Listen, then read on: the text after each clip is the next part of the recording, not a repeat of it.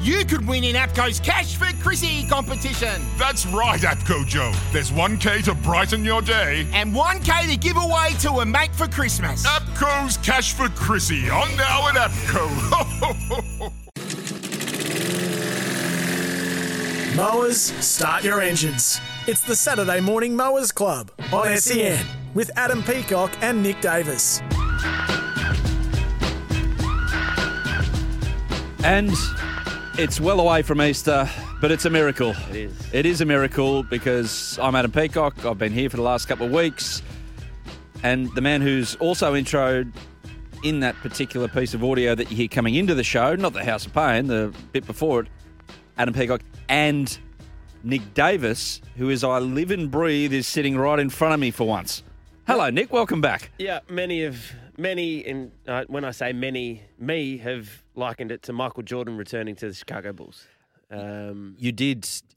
Okay, so for the listeners out there, and good morning, everyone listening. And Gibbo, great to see you again. And just a Gibbo's always here. quick shout out to Not always, the but real mate- MVP over there who got me a bacon and egg roll and a coffee That because was things were a huge. bit behind this I would morning. have just Gibbo, got myself you're one. the king. Thank you. No, well, as they say, producers, you've always got to look after your talent. You got happy talent. When are they you turning have up? a happy show. When is the talent arriving? I think Noddy is coming at about 12. He's not. That's why I've come back, because Noddy's like, listen, I'd rather coach the West Tigers than hang out with Adam. So, Which, well, little from column A, a little from column B.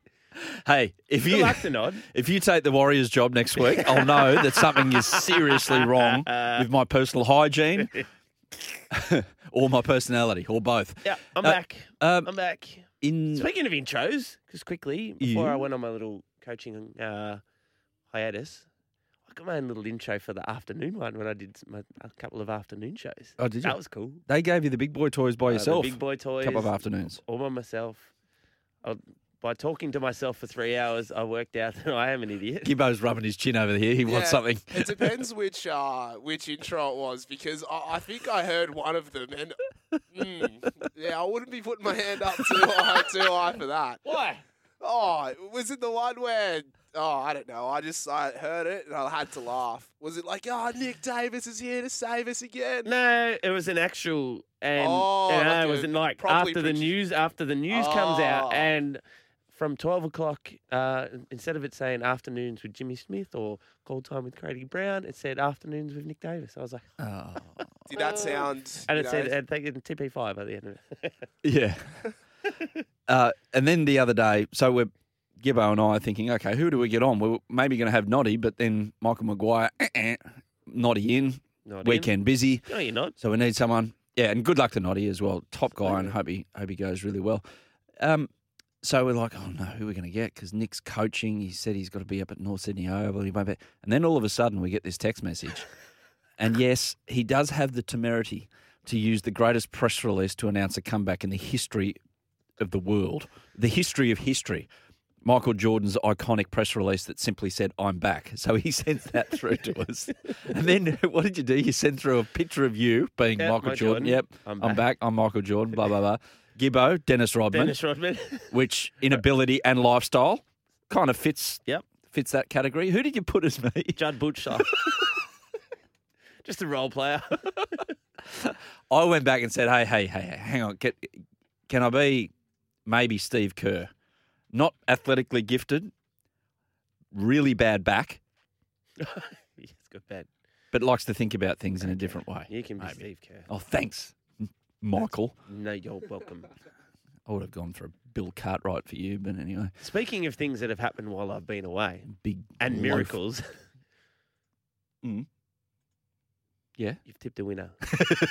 Yes. We'll have Tristan Merlehan a little later in the show to But you did discuss but this. you further. you did confess. Greg from Gundagai. Shout out to Greg from Gundagai He's who texts in. Before the show started, Greg. He's keen old Grego. He's got the mower fired up before time. Because he wanted, when you tip a winner, to someone, Oh, yeah, you walk in like really Vince McMahon. He's what's the protocol for text back or thanks, mate, or thumbs up, or we absolutely got to give Greg from Gundagai a little bit of props for. Okay, the horse crosses the line, and if it's a good tip like Greg's was Yeah. last week, and I don't have Greg's number, so I couldn't text him, but if you don't reciprocate your glee and thankfulness to the person who gave you the tip within 10 minutes, it's a free-for-all for the person that gave that tip. It is a complete free-for-all. And never let them forget about it. A bit like you, with dog with a bone type thing. You never let people forget about things. So we'll be discussing the Socceroos a bit later in the show. Yes, we will. Sorry to disappoint you. Sorry to disappoint you. But yeah, welcome to the Mowers Club. Thanks to Toro Mowers. Win big at toromowersclub.com.au. Now this, Nick, ends important. tomorrow. It ends tomorrow. Yes, you can enter toromowersclub.com.au As many times as you want. to win. The Toro mower. Yep, or the blower. That's a prize as well. And the merch. the Keith Atherton hat. And the Keith Atherton hat. It's important. Enter as many times as you like. I think for summer we should try and get the Carl Hooper hat as a kind of What's the difference? variation. The white one? No, the cap, the flat cap. No, because we're sun smart when we're out there. Ah, of course. But you can win big at toromowersclub.com.au. Get in. If you have a Toro, you can absolutely enter. You can have two. We've spoken about this. Yeah. You can team mow your lawn. Friend out the back, you out the front. And it's I reckon it's about the last weekend before it goes completely dormant. If it hasn't already, given the cold snap that we've had. We're What a about to cold go on snap a it's been. bit of a mower's buy. The mower's going to take some buy Mm. for actually mowing the lawn. So you want to get it before it does go dormant and you don't have to be out there every week with the Toro. Mm. Imagine that last cut before the real winter being with the brand new Toro that you've won on our Toro competition. Be a special moment. It would It'll be. a very You've special got to moment. be in it to win it. So if you're listening 1170 SEN in Sydney, 1620 SEN on the Gold Coast, listening live on the SEN app, good morning. If you're listening to the Mowers Club podcast, if you're listening to it before the end of Sunday, you can still enter that competition, toromowersclub.com.au. Let us know what you think on 1300 01 1170 on the ringing open Melbourne. line. Yeah, ring Melbourne. 0457 736 736 on the text line. We got anything in mind that we want to throw out there Yep. on the text line? Yep. Nick? I've had a couple because I've had a little bit of time off. Yeah, you got a long run up. I'm going to wait for nah. I've only got one, and I don't think I'll need it. You might not need it. Off the back of the Melbourne boys and their little dinner and the sledging. So take us through that story because not a lot of people. Because it's in the week of review. If you read the rundown, No, just a brief summation of the story. Not a lot of people know or care about what happens with the Melbourne Football Well, Club you should, up here 'cause in it's been Sydney. quite amusing. It has And been the boys quite have gone amusing. out for I'll a bit give of you the boys have gone out for dinner. Yeah. They've had a couple too many. So Stephen May and Jake Melksham are the two central characters in this story. Yeah, and there's one more. I think it's Colin Sam. Anyway, The coach, Simon Goodwin. No, he was not there and putting on Maltese. Stupid multi. Stupid. Well, only if they get beat. Gamble responsibly. Stephen May has had a few. Viewers have had a few too many, and the boys have started sledging. Stephen May has sledged one of the other guys, saying that organising this dinner is the best thing that you've done since being injured before the finals. And then someone else has said, boys, we can't talk to each other like that. And he goes, you don't know how the senior players talk to each other. You only play reserves. Wow. Okay. Wow. So he's just whacking So everyone. He's just whacking into everybody. Yeah. How good. And then Jake Melksham's chimed in and gone, mate, you got to calm down. He goes, mate, seriously, if you had played in the grand final, we would have lost. Whoa. Given the fact they won by 73 points. Red mist descended. So then Jake Melksham's thrown one and landed, cut his hand open. He's now got infected hand and had to have surgery on his infection. He's got a He's staph. He's got Got punches staff.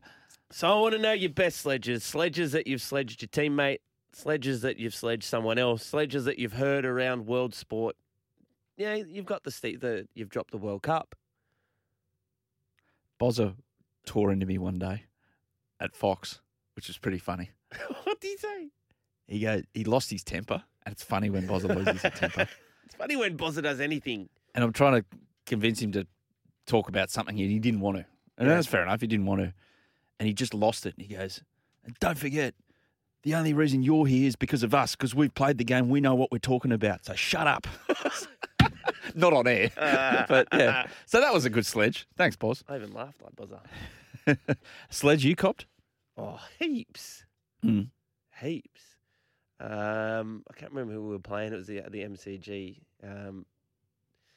I was over to the fence, probably picking up the ball. The only time I touched the ball probably for that game was to pick it up and throw it back to the umpire. And one of the crowd said, "Did you have to pay to come and watch this game?" Well, you had to pay to watch. Are you having to pay to watch as well? Because that's all you're doing. That's a good one. Hey, you just turn around. Little tip of the cap to that one. Yeah. Very good. Thumbs up. Oh, dear. Deary me. Pello from Peakhurst. Great Saturday with you boys. Morning, Pello. Quick one, AP. Where can you purchase the Socceroos book that you had? Yes, there's a new Socceroos book that chronicles the 100 years of the Socceroos. Shut up, Nick. Just shut up. Sometimes you make it too easy.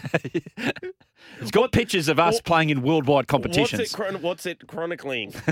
Chronicling. What is it? What have they done? Riddle me this. Made the last 4 World Cups. Riddle me this. Made the 1974 World Cup. Won the Asian Cup. So it's a book about participation. I love it. Ah, dear. So it's 100-year history of the Socceroos because it's 100 years since they first game in 1922. It is a fantastic book. It's got some great photos in it. So I'll show you one photo actually. This is good for radio. Yeah, this is good for radio. There's remember the Spew shirt? Yes, the Robbie Slater, and there's our national team manager with his moustache and the curly mop happening with the Spew shirt on. So, that's out right now. So, pal, I don't know where you can buy it, but maybe that all could be leading another one. bookstores. Not for today because we're going best sledges, but worst kits, worst sporting kits. See, that's so good. It's bad. That's so bad, it's good. No, it's not. No, my son actually said if they sold that, everyone of my generation would buy that. No, right they now. wouldn't. They would. No, they wouldn't. They would.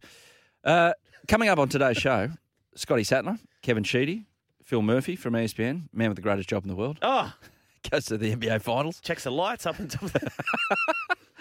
And Spark Sport New Zealand presenter Scotty Stevenson. Thank God Ken Callender doesn't produce this show. Say that again. Scott Sattler, Kevin Sheedy, Phil Murphy from ESPN, and Spark Sport New Zealand presenter Scotty Stevenson. What do you reckon, Nick? She's a bit of a setup? Far out. And Lord Sir Tristan Merlihan. No, looking forward to all of that a bit later on. Now, NRL score update. Remember, SEN every week will broadcast 4 games, including this afternoon with the Gold Coast Titans taking on the South Sydney Rabbitohs from 2 p.m. Potsy, Mark Braybrook, Scotty Sattler and Gary Belcher on deck. Last night, North Queensland, they're a handy footy side, and they're going to play a part in September, 31-12. They played a trial against Brisbane and they looked legless. And everyone was potting them. They must have been hard at it. They must have been, you go into trial matches a bit heavy leg. Match. Yeah. Trial match. Well done to Toddy Pate. Well done to... Apparently in Townsville, they were running up that mountain a lot in pre-season. And they were, they're a fit footy side. So defensively, you can tell. They were putting in long hours. Friend of the show, friend of mine, friend of SEN, Chad Townsend. In the pre-season, he was very hard to talk. He was busy. They were doing plenty of work. So, and look, well done to Chad Townsend as well. A lot of people were talking about that as, geez, what are the Cowboys doing here? But he has been, he's the right person for the right job. He might not have been the right halfback for certain teams, but for the Cowboys and what they needed, plenty of talent in that side. Good steadying halfback. He's been outstanding. I would have thought, I know this is a very, very basic way of looking at it, but if you prepare in the conditions that they prepare in, at the same ferocity of a team that prepares down in Sydney or Melbourne, surely that's got to be people going to the beneficial. The heat chambers and the altitude and all that sort of stuff. Like, it's hot up there. Stinking. You get value for money with your training. You only got to run 1 lap and it's like you've run 50. I want to go up there and train. The AFL footy last night, the MCG. Wow. Big night for Essendon. Wasn't it? Just big. It was like the Platinum Jubilee celebration. It was huge. And then they got pumped. And then they were not pumped, but beaten handily by Carlton. It was an extravaganza before, and all the ex-players were out there, and the Herds, and Neil Danaher was there. Great to see. Not the Herds, sorry. The Danahers, the 4 boys were out there. Neil Danaher was out there again in AFL land. The Queen's birthday game. Melbourne Collingwood, the big freeze is on. great charity, great cause that goes to. James Hird was welcomed back into the fold. All the old players were out there. They got there and they all got in a circle before the game, and then Bow. Bow. No good. No good. So James Hird was like, the returning hero. It was like the Undertaker coming out After his 5 years off. After his 5 years, he came out through the mist and the smoke and welcome back James Hird, and it was a big thing. And Sheeds came. We'll speak to Sheeds, and it'd be interesting to talk to Kevin Sheedy about it, about what is missing from this side. Is it just time? Daisy Pearce was talking on the coverage. It might be just time for this side. Is it coaching? Have they lost the fabric? What do they need to go back to? So it'd be interesting to talk to Kevin. But Carlton, very good. They were very good. They're not far off. They're not far. Like Jacob Wiedering, for our AFL people, their key defender. He's going to miss probably 4 to 6 weeks with an AC joint injury.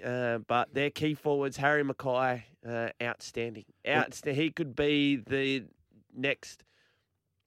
He's not going to be Lance Franklin, but he could be the player, the next generation to take over. The baton can be handed from. So they got one of the best forwards in Harry Mackay. They got one of the best midfielders in Patrick Cripps. And that key defender as well. So that's Wiedering. Georgie Hewitt from the Sydney Swans has gone down there. Mm-hmm. They could be a little bit thin, small defenders, but very good. Rugby Union, in the final hour, we're going to head across the ditch, of course, and chat to Scotty Stevenson from Spark Sport. But last night, the Crusaders beat the Chiefs. Was expected, Gibbo, but it wasn't the total domination that a lot of people thought it might be. No, the Chiefs have been playing some good footy in the last couple of weeks. Obviously, mine and Nick's favourite team in the Super Rugby.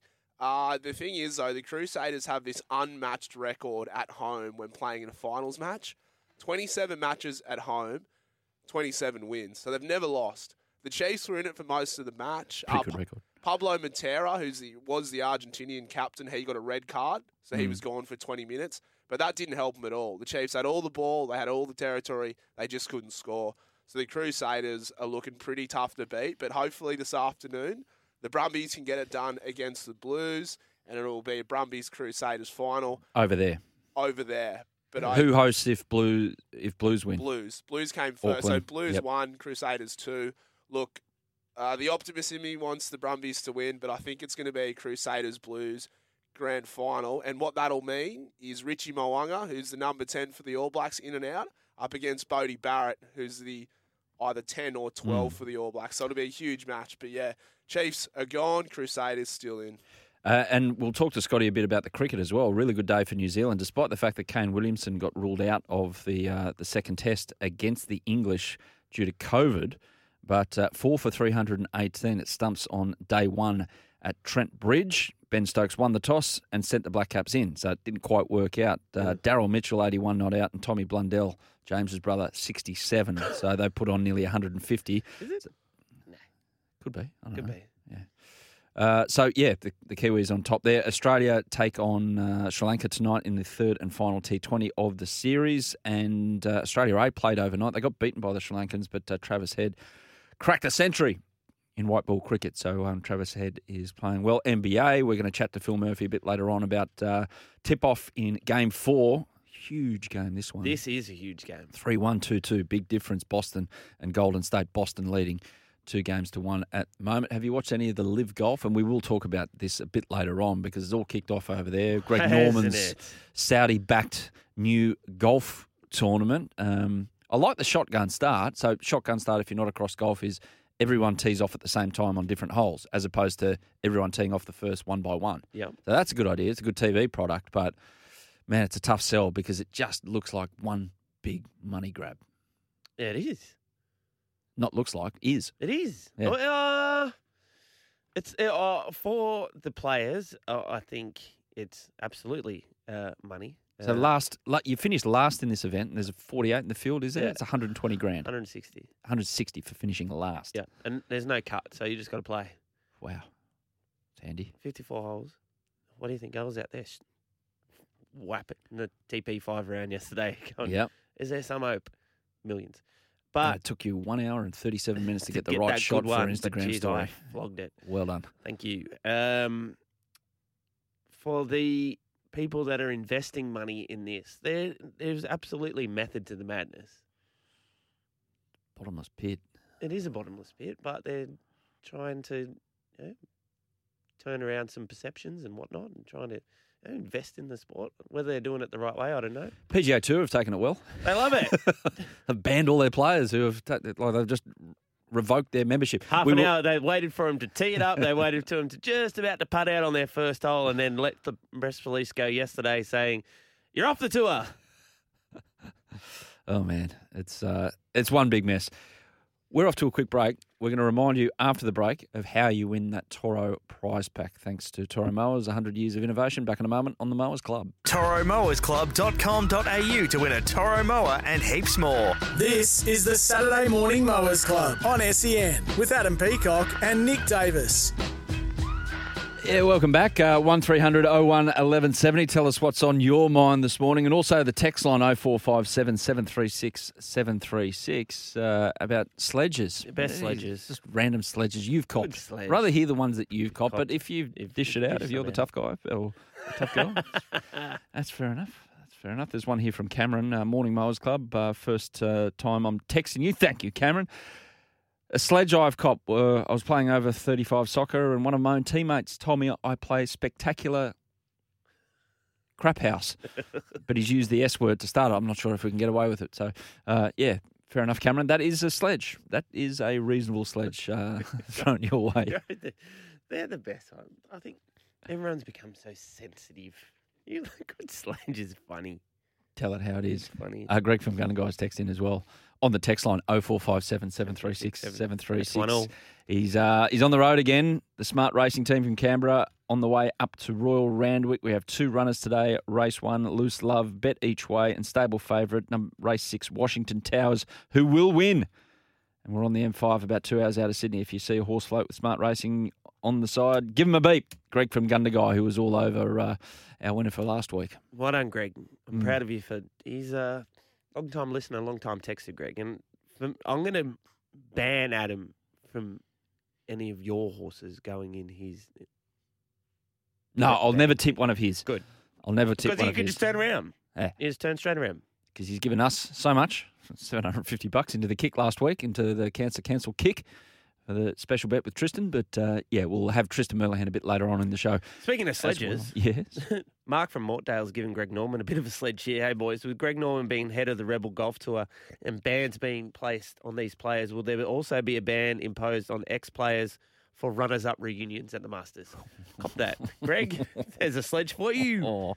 Now, don't forget this competition, Winbeg, at toromowersclub.com.au. You What have a competition. chance to register, update your equipment, or add to your Toro collection. You can never have too many Toro products. There's a mower in there, there's a blower, there's the merch, the Mowers Club merch, and the competition concludes tomorrow, the 12th of June. So toromowersclub.com.au. Head to that website and get involved, Nick. It's well worth your time. Absolutely. Enter as many times as you can. Got to be in it to win it. Mm-hmm. Got to be in it to win it. Got to be in it to win it. Is it that could have been one of your sayings and puns that we win it. Got to be in it to win it. Yeah, no, of course. But tell us why. Take a photo of your old Toro. Yep. Tell us why you want a new one. 0457 736 736. Let us know. And keep the texts coming on the best sledges that you've heard. So we've got a big show ahead. The Lord will stump up some coin for the best sledges. Yes. Absolutely he will. Absolutely he will. And on the other side of this news break, we're going to have the week in review. We're going to have a little chat about all the big talking points out of another big week in sport. Back in a moment on the Mowers Club. Visit ToroMowersClub.com.au to win a Toro mower and heaps more. This is the Saturday Morning Mowers Club on SEN with Adam Peacock and Nick Davis. Let's put a line through the biggest stories of the week with the Mowers Week in Review. You haven't been there for that long that you haven't heard that intro.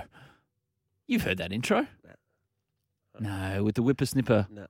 We've got the mower at the Butter start. and- And we've got this to week in review, the whippersnipper, just to clean things up, just to put a knot on things for the week. This is our week in review on the Mowers Club. And welcome back. All thanks to Toro Mowers. Nick. Yep. The new stadium Oh, yeah. looks plush, looks fantastic. So the opening fixtures, the football festival over 5 days in September. September 2, Sydney Roosters, South Sydney.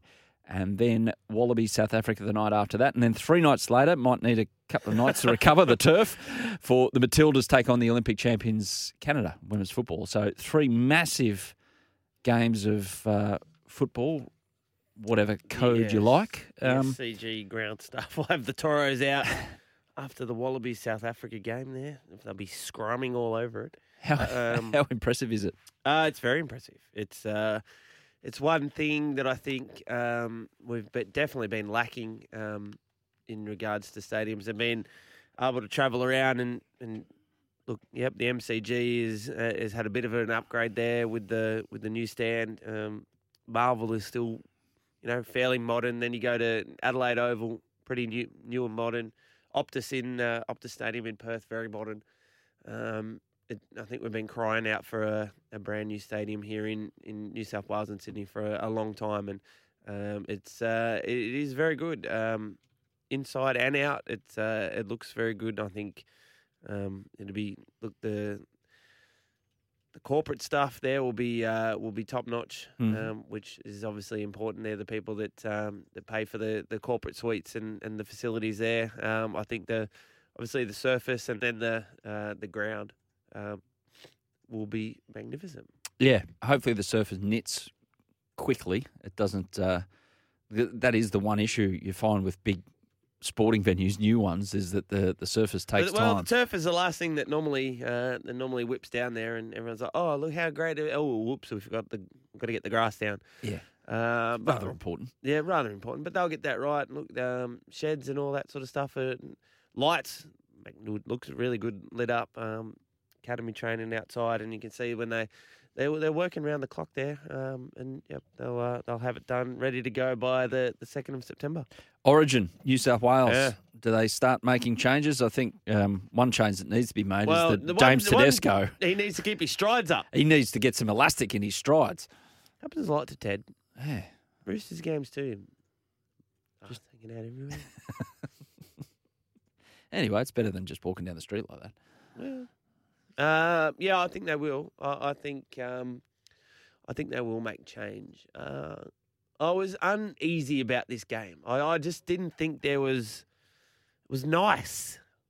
The build-up was nice. There was no edge to it. And I think New South Wales sides play better with some edge. And I think sometimes you need to manufacture it. I think Queensland, and we talk about Queenslanders and all that, it's in there.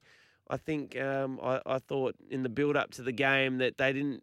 Billy Slater going in there with his new coaching staff. I didn't think they need to drum up too much. They've always sort of got that way about them. But the New South Wales, I just thought the build-up was nice. Nice. It was nice. Nice. But I get what you're saying about manufacture, but you just can't make it up. You can't get You can. people to change character. Well, you If play they don't in a want to. Sandman when you run out. You got to. You can. Well, pick not nice people. What? So pick lesser footy players, but lesser humans to kind of balance it out. Is that what you're saying? They're not Pick mongrels. They're not lesser human. You got to. It's not, and I think New South Wales, to their absolute credit, last few years have picked the right team. Where I think Queensland. I remember when Christian Welsh was picked a few years ago. I'm like, who's this? Like, who is this guy? Mm. They picked the right person. I just think it just to rob the Gus Gould. It just smelt like it was an absolute. Don't say it. Say it. No, I'm going to say. I know you know you're going to say it. It's the A word, isn't it? Yeah, well, Ambush. But at least we can talk about Origin now. It's not. Because I know it annoys you when people get injured. Yeah, I don't mind talking about it now, but well, look, New South Wales without Mitchell and Trebojevic, who absolutely dominated the first 2 games last year. Mm-hmm. Completely dominated. So, you know, Yeah. two And big they outs. weren't there, but was there? Okay, well, they're not there. How do we win a different way? And that's the point. And Queensland played a lot quicker. A lot quicker. A lot of mobility through their pack. Mm-hmm. Like, not just big units, like quick, biggish units. Yeah, and I think they probably adjusted a little bit more, and I think Freddie's come out and spoke about it in the media, and he said, like, they owned the ruck, and it's on the replay here. Look, that's WW. They played Origin, whereas I think the New South Wales side didn't adjust. Like, yeah, you can wrestle more in the ruck. You can slow them down more. The referee is not going to blow as many penalties in Origin. No. And I think you need to test the waters there, and they didn't adjust. Coach merry-go-round kind of spun almost out of control earlier this week. The Didn't two it? of them went in the one day. I was worried. Nathan Brown, he's replaced. Nathan Brown at the Warriors, replaced by club legend Stacey Jones. Michael Maguire out at the Tigers. Brett Camorley, SEN's very own, the interim there. But it's been reported Cameron Ciraldo has been offered a long-term contract at the Tigers. You got Tim Sheens there, so that, in theory, and we had Matty Johns on Thursday on the run home, he said it's going to help having a guy like Tim Sheens there for a young coach. But is it a place for a young bloke? The Tigers, who have underperformed, a bit like the Warriors, for a very long time, despite a general feeling that they should be going in the right direction, they don't. What do you reckon is going to happen to the Tigers here? They've got to find something. They've got to find something. They've got to find someone. They've pinned a lot of their hopes on the centre of excellence. How excellent they're going to be when they play there, who knows? It's interesting. I talk about having brand new stadiums, and look, the Tigers talking about brand new facilities. 20 kilo weights are 20 kilo weights, no matter what sort of fancy gym you're pushing them in. Should it be allowed to be called a centre of excellence until something good happens out of it? Until you're excellent. It's a centre of mediocrity. Well, who knows what it's going to be called, but I think it's like the people around there. Tim Sheens, yes. Board owners, blah blah blah, yes. Cameron Ciraldo, if he's going to take it, he should take it now. Yep. It doesn't mean he needs to coach him for the rest of this season, but he has to start now making decisions on rosters. I think Craig Fitzgibbon was able to do that with the Cronulla takeover. He started, it wasn't at the end of the season and then going, I've got to try and get a team together. Yeah. Moves have been made now. I think if he's going to do it, he can go, yep. Was Fitzy given... did he leave the Roosters straight away last year? He was still there. He was still there, but Robbo gave him time to go and get his roster in. Yeah, so he'd still fulfill his Roosters commitments very, very well. And then there was a point where at the end of the day, he'd be able to then go, okay, now I've got to get my Shark stuff in order, which is fair enough. Yeah. What? So he walked in the office at 4:30 with a Sharks hat on and said, "See you, Robbo. I'm off to ruin your life in years to come." Not ruin, but make it more difficult. Yeah, so, if Cameron Ciraldo is going to do it, I think he needs to come out and go, I'm going to do it. I'll absolutely fulfill my role at Penrith for the rest of this season, but I need to start getting things in order now. So, look, it wouldn't be the worst place to probably go and coach. But the Nathan Brown one, wow, it's that's... I don't want to coach the New Zealand Warriors when they go and be like, well, they're the New Zealand Warriors. It's good that he gets out. He doesn't just do it for the sake of doing it. The Warriors can get on with life. He can get on with his life. If he's going to use that as an excuse, then it's an excuse. Where now? Nathan Brown, I don't know, but he's filled his pockets in the last decade or so coaching where he's coached, so I can't imagine that he's desperate for a gig. Yes, Gibber? He spoke on NRL 360 during the week saying that he wants to move into another field within rugby league of coaching young coaches, so a coach's coach. Oh, yeah? Because he's sort of been a development coach, right, or clubs who are transitioning between bottom of the table or top 8. So I think it's good, but... it's a shame for the Warriors because this happens to them quite constantly. Well, they just got to get back to New Zealand after the last couple of years and Yeah. have a period of stability. Yeah. They don't need to be a top 4 side within the next 2 years. There's got to be a stable club over there again and regenerate their rugby league operations. Yeah. Because it's been Do you think there'll be more? It generally happens in AFL, same thing, and a lot different. Once the first coach domino goes, then you find a few more, and then. Well, I guess the Gold Coast is the next. musical chair. Holbrook's the next one, but I mean, again, it's a bit like the others. Like you change, but what are you going to change to? Yep, I agree with that. Anyway, I agree with that. Football, Graham Adam. Arnold might be looking for a gig. So. Well, there could be another domino to fall. He might want to come back and coach someone in the NRL. The Socceroos, one match standing between them and a ticket to the World Cup in Qatar. That Willy Wonka golden ticket is sitting there for the Socceroos. It's half in Peruvian hands at the moment. But yeah, they're favourite. We'll get Tristan's market a bit later on, but it's going to be difficult. Peru are a very, how do I put it? They're a very functional side. Functional. They're on the same page. They're a unit. Connected. They're connected. They play decent football as well. They just don't lump it long to the big guy up front. They like to pass through lines and make space. They're physical. They fight like South American teams do. Mm-hmm. They know how to get into a bit of a rumble if it turns into that. There's a Slovenian referee, actually, a UEFA referee, which he'll be strict on the over contact that you might see. What do the Socceroos need to do to win?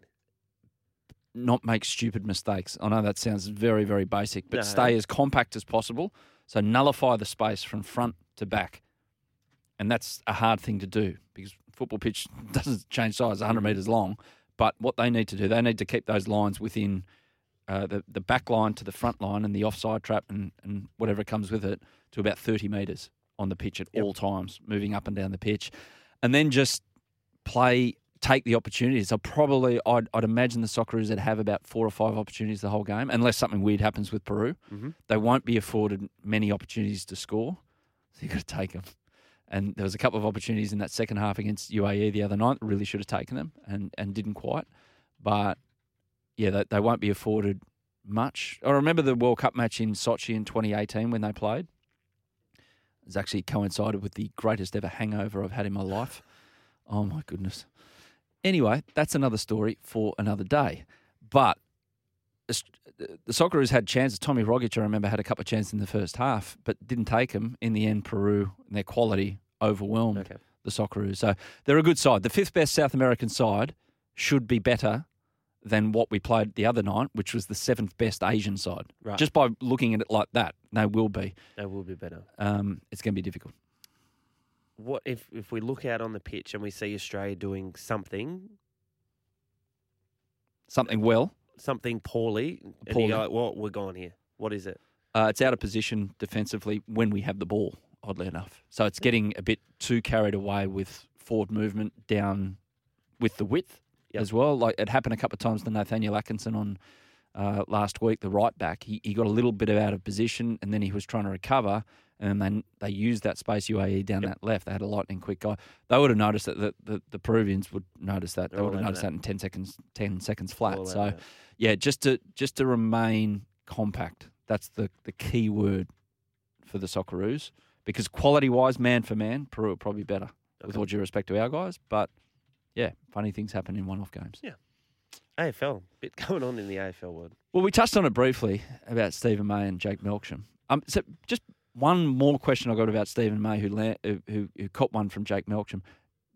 Is he known to have that in him? He's a bit of a loose unit, Stephen May? Yeah, he came down when Stephen May was he got the trade and moved from the Gold Coast to Melbourne. He turned up in not the greatest shape, and he's an interesting dude. He's not a bad guy actually, Stephen May, but yeah, a bit of a loose unit. And he was out. He missed the Saturday game against the Swans through concussion protocols, and then was out on the tins on Sunday with his teammates. And I think general consensus would be, Stephen May's having a few.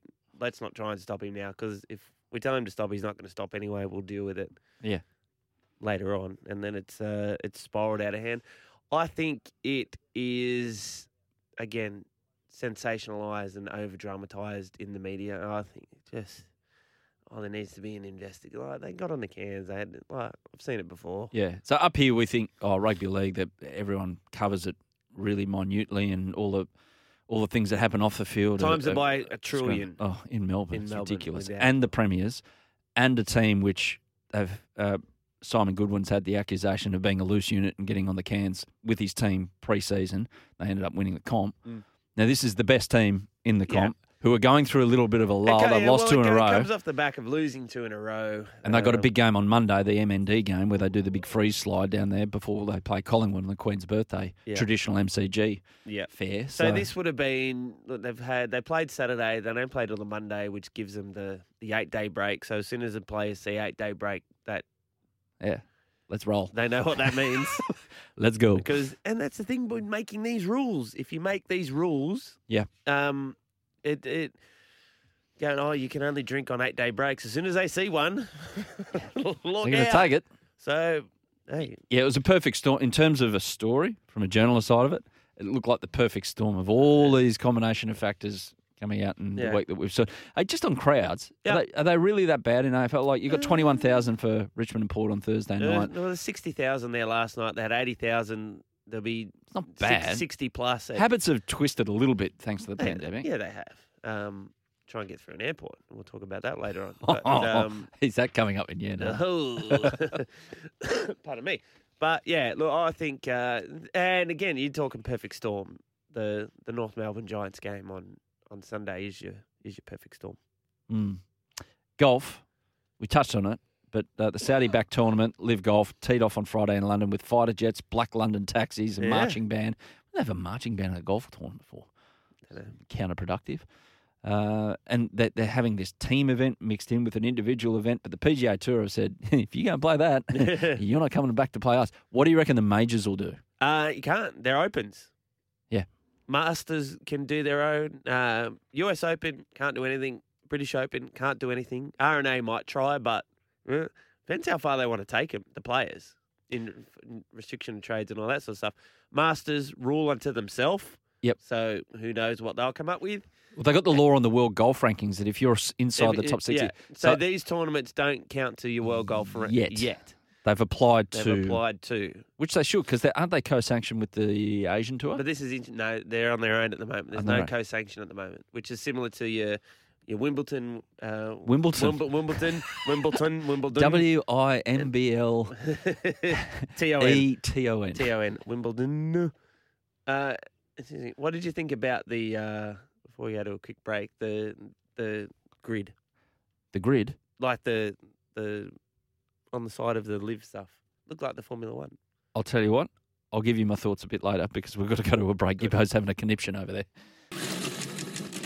Visit toromowersclub.com.au to win a Toro mower and heaps more. Welcome to the Saturday Morning Mowers Club on SEN with Adam Peacock and Nick Davis. Great to have your company for the second hour of the Mowers Club, and let us know your best sledges, 0457 736 736, and call on the open line 1300 01 1170. If you do call on 1300 01, just speak quietly because Adam's got a headache. I've got a headache. I don't know why. I haven't had a headache in the last 3 weeks. I'm back. And it's amazing coincidence. Do you want to play some trivia? Yeah, go. The Australian quiz this morning. The weekly sporting quiz. Still relevant. Yeah? Yep. What does it say? Question 12. Yeah. Which former Sydney Swan played for the Sydney Roosters in the NRL Nines in 2020? Well, played's a...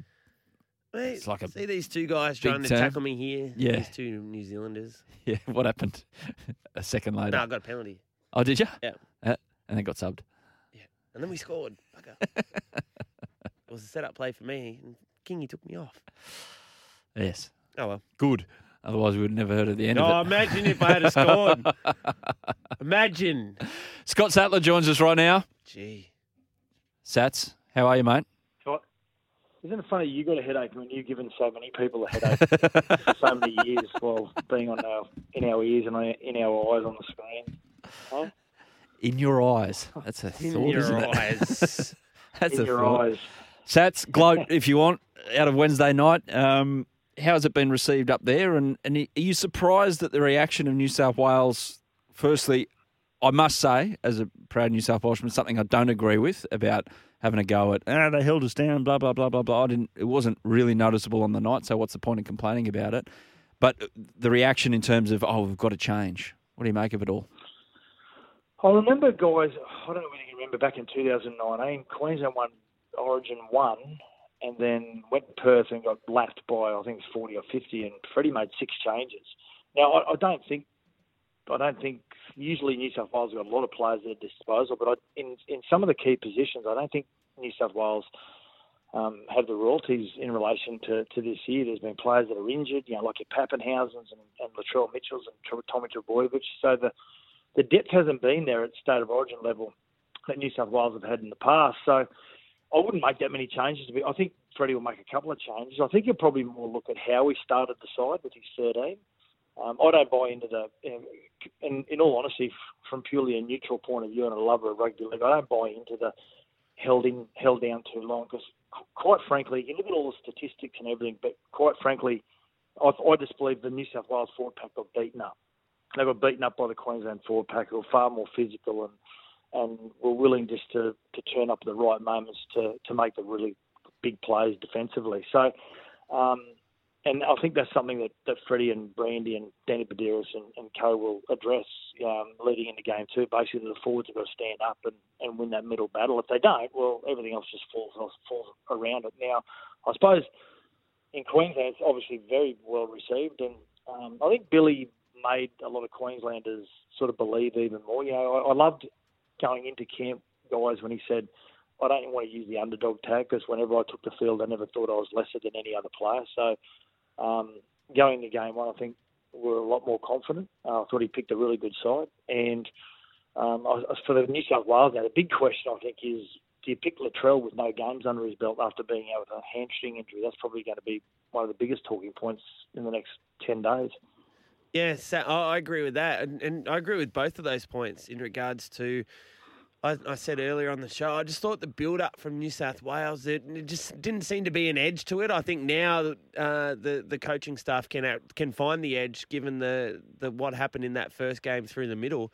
And Latrell Mitchell, look, I don't think you can. I think you need to go, okay, we'll pick this side. I don't think the centres, if Katoni Staggs can get back from, I'm not sure how bad that injury is, but look, I was more of a mindset thing. I think you're absolutely right there, mate. Yeah, I think with Latrell, there's generational players that you can throw in without any games under their belt. Guys like GI in his day, and I remember Munster came back. I think he hadn't played for 4 or 5 weeks last year. Came into game 1 and you could tell he was underdone. So I think Freddie would be really apprehensive about bringing Latrell in, or do you pick Latrell on the bench and just let the game play out really early and maybe throw him on after 25 minutes when a lot of the gas has been taken out of the game starts to open up a little bit. I mean, I still think you've got to have him in the side there somewhere. But in saying that, I feel as though that going to Perth doesn't really, even though Queensland are 1-0 up, I don't think going to Perth actually falls in favour of Queensland, because they're going to neutral territory, and it proved in 2019. Going to neutral territory, I think it starts on an even playing field again, because it's unknown. It's unknown. Well, it's uncharted waters, really, Perth. Last night, Sats, North Queensland continue to impress. Now, we're halfway through the competition, and ordinarily a team, if this was a Sydney team that has improved this much, there'd be a lot more noise about them in general in the NRL, in my opinion. I don't know what you reckon about that, but they seem to be, week by week, kind of unveiling themselves as a real deal type team. Well, when they made the grand final in 2005, it was the same. They just flew under the radar. That year it was only ever going to be Parramatta and the Dragons playing in the grand final, and all of a sudden it's the West Tigers and the Cowboys. They just flew under the radar, and they're still doing it now. I think a lot of people are expecting, and I've eaten humble pie this year, because I was one of many people that thought they'd finish near the bottom of the table, and that was not based on Todd Payton's coaching, because I know how good of a coach he is. I just thought it was with the youth and the young forwards they had that hadn't had any NRL experience. I just thought they might spend half the season getting them ready for the NRL. But a testament to his coaching. They've been, I think, the form team of the competition over the last few weeks. And in saying that, you are right. I think if they were in Sydney, they would be being touted as premiership favourites or up there talking with Melbourne and the Panthers. But everyone thinks expecting them to fall over. I think everyone's just thinking, this is just a flash in the pan, the start of the season. They're not going to be able to continue with it. They've got too many young players. The grind of the NRL is going to get to them towards the end of the season. When you win like they're winning, and sometimes winning pretty ugly sometimes, it means you're in a good position. And also, guys, you've got to look at their forward pack last night. They had 3 players that could potentially have been included in that Queensland 22 that didn't go into Origin camp and are still playing for their club. Guys like Tommy Gilbert and Helam Lukey and Cohen Hester, form that he's played, he could probably be picked in a squad as well. And to have those players at your disposal without going to Origin camp means your club's in a pretty good position. They won 5 of their last 6. They lost to the Panthers 22-0, and I thought they learned more out of that game than they probably have out of a lot of their wins. They went through an 8 or 10-year period where they just withstood all this pressure from Penrith, and they were able to push them back on time and time again. And finally, they were able to score Penrith. But I think defensively, and they had a few players out, if they get their full complement of players come finals time, I think they go toe-to-toe with Melbourne and Penrith on any given day if both teams are at their full complement, just purely from a defensive perspective for the Cowboys. So that's a move to the bottom end of Queensland. The Titans. You'll be calling this game at 2:00 on SEN League. AJ Brimson out. That's a big loss. So you're just updating me. Is he out? Is he? So he was put to fullback. He was named the fullback, but there was speculation about whether he was going to be out or not. Yeah, he's got the spicy cough. He's got the spicy cough. Well, there you go. So I thought the Titans would have been a chance of winning today with AJ at fullback and young Paul Turner, who's come from the Warriors, playing at 5'8". He's a good player, Paul Turner. So I thought they were a chance of maybe knocking over the Buddies, but without AJ Brimson, they'll be behind the 8 ball, I think. They've been probably one of the most disappointing teams this year, I think, for a lot of people. Justin Holbrook's a very good coach. I know that from first hand, talking to players that he's been coached by in the UK and also here in Australia. He's a tremendous coach. But the decision to let Jamal Fogarty go has really come back to bite them, I think. And they've got Kieran Foran going there next year. I think it's going to be great. I know you're a Manly man, Adam, and I know that Kieran Foran is going to be great for Toby Sexton. Maybe AJ Brimson moves to the centres and allows Jaden Campbell to go to fullback. So it's a real Chad Townsend-like signing for the Gold Coast. He's the one that gives Manly a lot of structure. And it was apparent last week against the Warriors when we got out to that, really. Cherry Evans plays off the cuff a fair bit defensively and with the ball in his hand, but Foran just plays direct, brings in the big guys on the edge so well. So, massive loss for Manly and a really good signing. If his body holds up, don't know what the physical is like for Kieran. Just on Origin as well, like Tino playing this afternoon and all the Origin players this evening as well for Brisbane, Canberra, Roosters and Storm, the ones that do back up. When you were playing Origin Sats and then you had to back up on the weekend, was there a time there that you thought early in the game where you were on the backup, you thought, what am I doing out here? Everything hurts way too quickly. Yeah, it's an interesting question. A lot of people get asked that, but I don't think you can do it so much these days because sports science has taken over the game. It's all about recovery and how important it is. But I suppose, when you talk to the guys that have played 15, I remember talking to Brent Tate quite a bit about it. And he played 23 Origins and played a really physical style of a game. And Gordy Tallis and those guys, and they used to wear it as a badge of honour. You used to play Wednesday and win, lose or draw, you're going back up for your team because you've got to think about the team first. And you wear it like a badge of honour to say, I can do it. How good is it you can back up 2 or 3 days later and get through a full game and then get the rest after it. But today, I think they take it a little bit out of your hands now. It's all about the recovery. And so I'd be surprised if a lot of them back up. You'd rather play the 24 hours after the game than 48 hours. You know what it's like 48 hours after anything you do. It's usually, that's when you feel the most amount of soreness. So, Big Tino, who plays a physical match, he'll be hurting today, I've got no doubt. Cameron Murray, if he plays after coming back from that shoulder and playing Origin, whether he plays, he'll be hurting as well. Only 24 48, 72 hours later. Once upon a time they'd wear it as a badge of honour, but these days, I don't think you get the opportunity to. Anyway, we'll see who backs up. We will see who backs up and never know if Tupou doesn't play and Teddy doesn't play. Nick Davis, suit off, and gets absolutely monstered by Big Nelson. I would pay so much money to watch that. What's the word about Tupou? Because I'm going to have an anytime try scorer today on Nick Davis, you'll save us. Can you give us an inside running there? Or? I'll jump in there and say that if Nick answers that question and Trent Robinson is listening, Nick not only loses his job, he might lose his life. So good save. You might need to just wait until the team list come out. There's that. Sorry, mate. Nick's going to text you later. Thanks, mate. Thanks for joining us. Have a good call to Savo and, go well. Speak soon. Yeah, anytime, guys. See ya. Scott Sattler joining us, and after the break, we're going to head to the NBA Finals. We're going to go to Boston. Phil Murphy from ESPN is going to join us to talk about Game 4, which is just minutes away. Visit toromowersclub.com.au to win a Toro mower and heaps more. This is the Saturday Morning Mowers Club on SEN with Adam Peacock and Nick Davis. Turn the mic on. That's the first one for the morning. Welcome back. Text line 0457 736 736 and the open line 1300 01 1170 on the Mowers Club. NBA Finals, Game 4, not far away in Boston. No doubt a rather rowdy mob gathering. Oh, that'd be rowdy. Boston's home court. They're taking on Golden State Warriors in Game 4. And the man over there for ESPN, we'll see him here with his regular updates throughout the coverage. And... he's got a good gig. Okay. Phil Murphy joins us again from ESPN. Phil, how are you, mate? I'm going well. Yeah, you are right. It is a rowdy crew here in Boston. They are feeling very confident heading into this Game 4 and treating it with the urgency it deserves. If Boston win today, they're up 3-1 in this series, and all-time in NBA Finals, teams up 3-1 are 35-1 in ultimately winning that series. Hey, Phil, how do the Bostonites, if that's what they're called, prepare for a game like this? I know in NFL that there's the big tailgate parties and baseball. You've got a bit longer to enjoy things. How do the Celtics crew kind of pump themselves up for this? Are the bars around their home court like full, or do they have things in the car park? What happens in order to get everyone in the mood?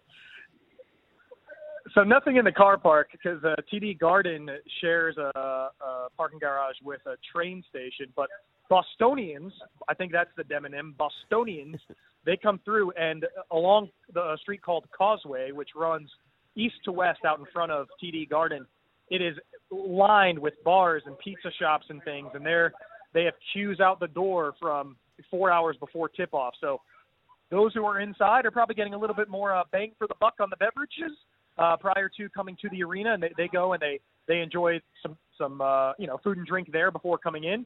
Or many people just post up there and watch the game for the duration. So it is an industry in and around Boston, and it's given its history, it's no surprise. It's one of the best fan bases in the sport, and this fan base, all things considered, is somewhat starved for an NBA championship. You're here on the court, and there's an intimidating number of banners overhead. The fact that they've had to wait, 14 years since they've won one, being this close, this generation feels, okay, maybe this is the start of our dynasty, and they're beginning to witness something special. So it is packed here in TD Garden, obviously, and any place that serves food or drink in any measure of walkable distance from here is also pretty much saturated with people in green and white shirts. Phil, you mentioned it's an important game. The Golden State Warriors, Steph Curry, he injured that left foot in Game 3. You'd like to think that the Boston Celtics are going to make him defend early in this game tonight? That's exactly, I think, the approach they're going to take. And you're right in that it is an injury. Steph didn't seem worried about it. He did injure that same foot and missed 12 games late on in the regular season, but he insists this is not nearly as serious, although it's a bit of misfortune for Golden State in that between Games 3 and 4 is the only break in this entire series in which it's not a full 2 days off. It's Friday night locally here in Boston. They played 48 hours ago. Every other break between games is a full 72 hours for players to rest, recover, rehydrate. Steph was saying he's dunking his foot in an ice bath. So it better be as good as he says, because I reckon Ime Udoka is going to attack Steph early defensively.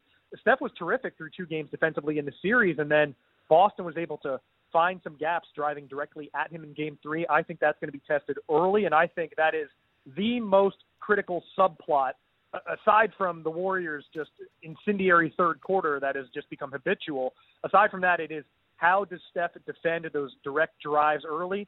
That is going to dictate how Boston moves the ball offensively. Another important player, and we've got ESPN on now in the studio, is Draymond Green. He is the spiritual leader of the Warriors. He needs to bring his physicality, but on the court, he probably just needs to produce a little bit more as well. Yeah, he's been, it's hard to say anything other than a liability, and he used a four-letter word to describe his play that I'll spare your listeners. But I'll give you the stats. 15 fouls and 15 points through 3 games. That is not good. He's the first player since 1976 in a final series to have 15 or more fouls and 15 or fewer points through 3 games. And they are the list of guys who predated him are nondescript players, certainly not the caliber of player as is Draymond Green. And there have been times, it's not going to, it wouldn't trip anybody during the regular season if Draymond had a stat line of, 4 points, 12 rebounds, couple steals, couple blocks, and you were doing everything on the defensive end. But whilst being an offensive liability, he's also allowing a lot of points per touch from guys he's guarding. He's allowing the highest field goal percentage he's ever allowed in a full series for Steve Kerr. Now, this is not a full series yet. There is some time to play, but if I'm the Celtics, I'm feeling pretty confident with the level of productivity that a number of players have had going against Draymond Green. Superstars in the NBA, when you use that word, you think of LeBron James, you think of Steph Curry, you think of Kevin Durant, because of what they've achieved both individually and what they've given their team and then leading to championships. A guy like Jason Tatum, you watch him and you go, man, he can play. So does his reputation match his ability at the moment? And will these finals, as a follow-up to that, Phil, these finals kind of a defining moment in that regard for a player like Jason Tatum? It is, especially if he wins and especially if he gets a finals MVP. And as long as we've been watching him, he still is 24 years old. I believe he just turned 24 in March, perhaps maybe just turned 25. But he's very early in his NBA career. And even though he's been doing nothing in the mid-range, he's 1 for 11 on shots in that kind of 2 to 4 meter area where he is keen to exploit. And it is kind of a throwback style. He is such a high IQ player that he is still able to get other guys involved and still have the threat of sinking a shot. Celtics players are 16 of 25 when he hits them with a pass from the three-point line. So they're 16 of 25 shooting on three-pointers, 64% off a direct Jason Tatum pass. That is terrific efficiency, and that's not luck. That's him finding the right guy to shoot in the right moment, hitting them in rhythm, and getting big shots. And that's something that the greats you mentioned, the Kobe Bryants, the LeBron Jameses, the Michael Jordans, the Steph Currys, are able to do is that they make those around them greater. And Jason Tatum has that ability, even though his shot's not falling at a high rate. If it does, which it could fall today, he could catch fire anytime. The guy, is averaging high 20s in scoring in the regular season. He's an all-NBA player.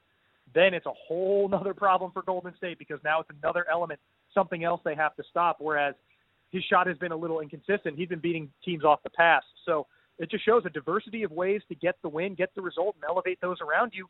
That's kind of what superstar basketball is. And sometimes it's a very quiet domination where you're watching somebody and you're thinking, okay, well, pretty mediocre effort. And then you look up and he's got 27 points, 9 assists, 8 rebounds, and a win. That's the LeBron James. That's what he's made a career out of doing. So a lot to be decided in terms of where Jason Tatum is amongst the league's elite. At this stage, he played high-level basketball in his youth days, in his university days at Duke, and now, man, the lights don't get much brighter than here in the Boston Garden, and he has elevated. They love him. When he comes out of the tunnel for pregame warm-ups, it is quite a pop. It's like a WWE Stone Cold Steve Austin coming out of the tunnel. They get very loud for him here in Boston. Phil, can you see the Golden State Warriors going potentially with a different mix on the court at different stages in this game? Look, they've primarily relied on their three-point shooting. Can you see them playing a little bit taller in this game? See, that's an interesting question because back in 2015 when Golden State was in their first finals under Steve Kerr, they were down 2-1 to the Cavaliers playing a road game in Game 4, an exact carbon copy of what's going on today, except they're going against LeBron James as well. And in that game, coincidentally enough, because of the country with whom I'm speaking, they pulled Andrew Bogut basically from the series. He played 2.5 minutes in Game 4, didn't appear in Games 5 or 6, and that's when Andre Iguodala stepped up and was terrific. Steve Kerr was asked if he has a similar card up his sleeve here, and I mean, obviously he's not going to confess if he's going to make a categorical change, but reading between the lines, it doesn't seem like that's the plan for Golden State, like they're going to completely alter the minutes. It seems as though they're really going to focus on tighten things up interior defensive-wise, and perhaps maybe that's a few more minutes with some of their young guys with length and Jonathan Kuminga, but they need more out of Draymond Green, and they need the shooting that Klay Thompson had in Game 3 on this floor here in Boston. If they get those things, and they have a real recipe to win, and Steve Kerr insists that this series isn't that far from being 2-1 in Golden State's favor. Remember, they rallied and took the lead late in the third quarter of Game 3.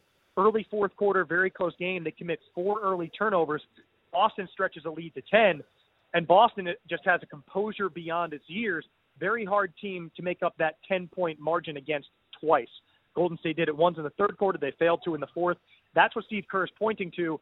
Maybe it's a little bit of, bait and switch, and he's trying to distract from potential lineup changes. I don't think so. I don't think he has that Iguodala for Andrew Bogut swap that he had in 2015 up his sleeve. But again, if he does, we'll learn pretty early, because this is the point at which in 2015 that he made the move.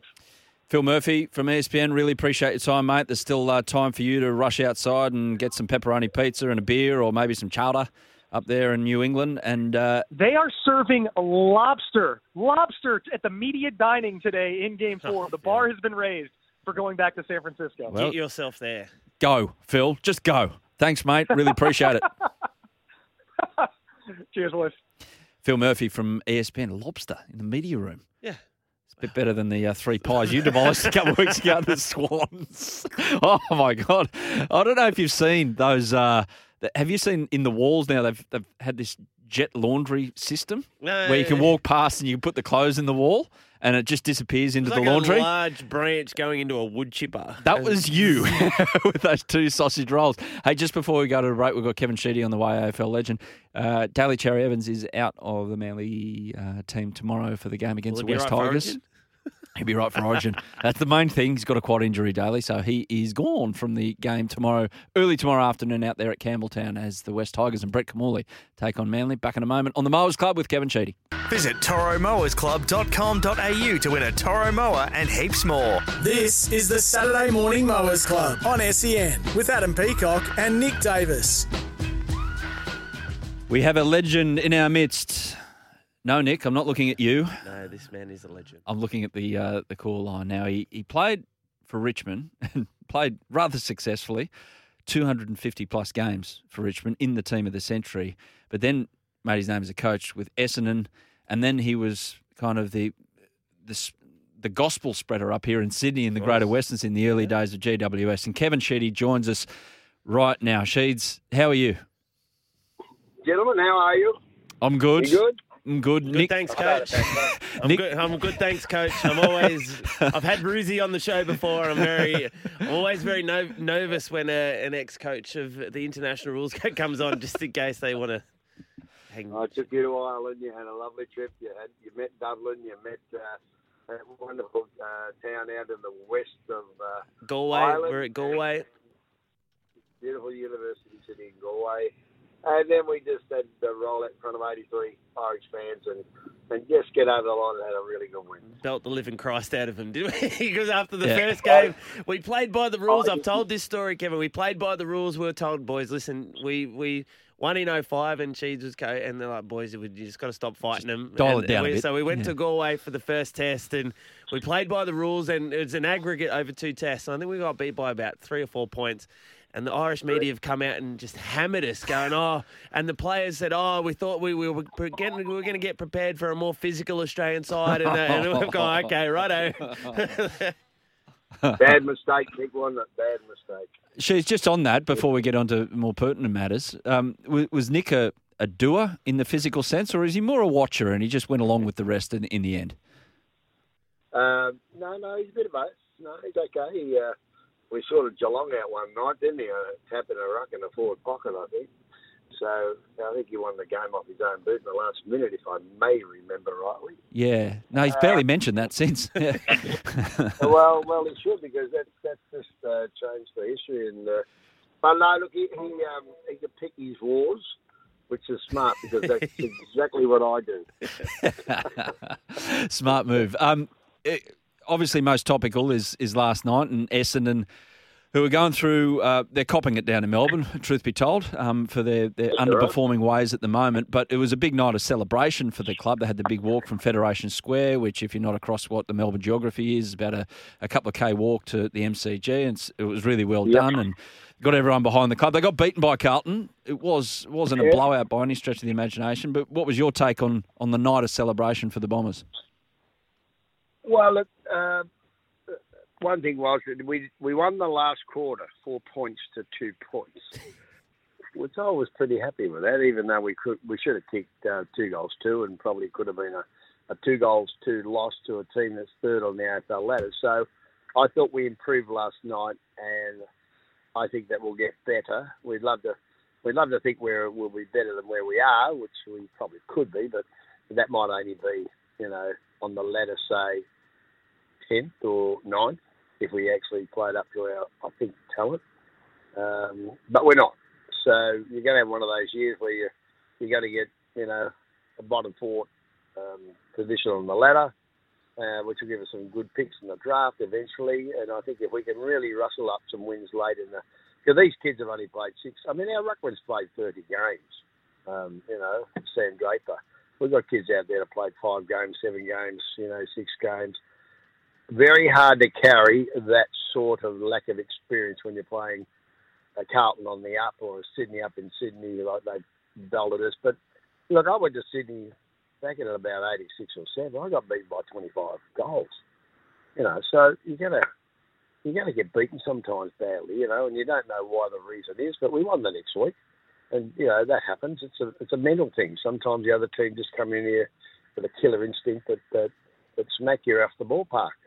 And of course, when I was coaching the Giants, that was going to happen every time, because we ran out there with 15 players that hardly ever played a game nearly every week. So everybody's career at a time in their club is very different, and everybody as a football club of the AFL, because they're a lot different in our role. If you're successful in the AFL, you get penalised. You're the last pick in the draft. Mm. And then then your next pick's 37 or 6 in the draft. So we just, a lot of people that may not know AFL and listening, is that we can't go out and pick our best team in the Sheffield Shield, or we can't pick the best test team. We only get allowed into our club a selection possibly every 18th pick. Now, that's a lot different to a lot of other sports. Yeah. As a club right now, that's where we're at. Yeah, I agree with that. And I want to take you back. Look, you've been involved at Essendon 150 years. Look, through the 80s and premierships in the 90s, premierships in the 2000s. If you had to rank one of those teams, if they played to all their best potential, which one of those sides would come out in a dry series? Ooh.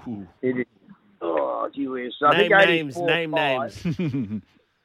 84-5 side, got the 3 grand finals, won 2 against a dynamic club in Hawthorn. Mm-hmm. So that's a huge tick.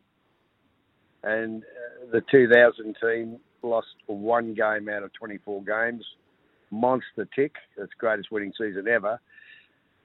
But I think the Hawthorn back-to-back was probably the one that you nearly picked, because it's about the opposition, It's like saying you got to play State of Origin, and it's a State of Origin game. It's the New South Wales, Queensland, and you're playing the best State of Origin team ever in Queensland's history, and you get up and win. That is what I'm saying in this situation. So I'll probably go 84-5 back-to-back. Sheets, with reference to your time at GWS, about a decade ago, things were starting to boil along up here. A decade on, where do you reckon the club's position, and has it been able to do what those with the AFL administration hoped it would have done a decade ago as we sit here right now? I would say the history will tell us that they've been to a grand final in 7 years and runner-up, probably third, beaten by a kick in the preliminary final, and both those teams that beat them like the Bulldogs went on to win the premiership. So I would think that they've done very, very well as a club, getting in there. Probably the best effort by a developed team early doors, like Gold Coast Bears or whatever you want to call them, Brisbane Bears. What a stupid name that was. Brisbane on the Gold Coast, God almighty. No, we just make dumb stick, Yeah. It should have been Gold Coast. Yep. Anyway, so I would say that they exceeded it, been in the finals most years after the players got sort of 80 games up. And I think that they're knocking on the door redeveloping the team again. So I would think I will give them a 7.5 out of 10 as a club in this first 10 years. I reckon it's a damn good effort. Sheeds, just want to take you a minute. I mean, just remember, boys, you're comparing with maybe up mentally Sydney Swans who have been there 40 years and went up there with a team. So it's a big difference. Yeah. Yeah, it is. It is. And yeah, look, there was it was interesting. And then when the Giants came on board, being someone from Sydney and seeing what they've been able to do, it's been outstanding. But some of the other things, Sheeds, that you've been able to do in your time in the AFL, and I think everyone lauds the Indigenous round, but I believe that you and your club were the pioneers in regards to that, with Michael Long and the Indigenous players that have come through Essendon. Is that something that you absolutely hold dear? I think Dreamtime and Anzac Day are two classic games that the club got on the table. The AFL kicked it off, thank God. The reason we actually obviously pick Richmond is that the colours of Richmond and Essendon are the Aboriginal flag in Australia. And, of course, the main reason that the Giants are orange is because of a yellow sash at Richmond and a red sash at Essendon becomes orange. So I'll leave my DNA at West Sydney forever. I like it. I love it. Another thing with your you DNA... You put a yellow on a red sash, you get orange. Whatever you do, don't tell AFL. They got no idea. I thought it was the sunset in the west of Sydney on a beautiful August evening, Sheeds. I had to say that to get it over the line. No, it was on the Blue Mountains, the deep, dark grey and orange, sitting on the Blue Mountains at 5:30, 6:30.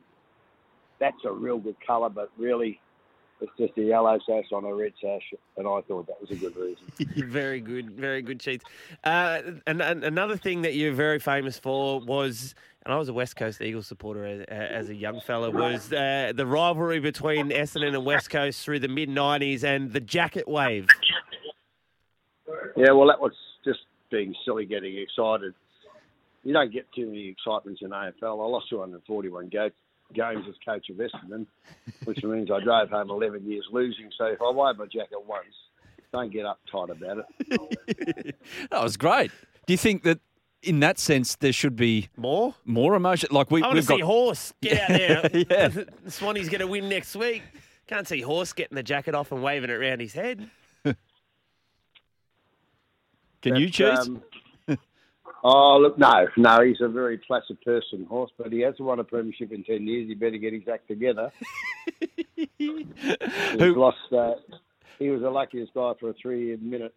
Who wins this season?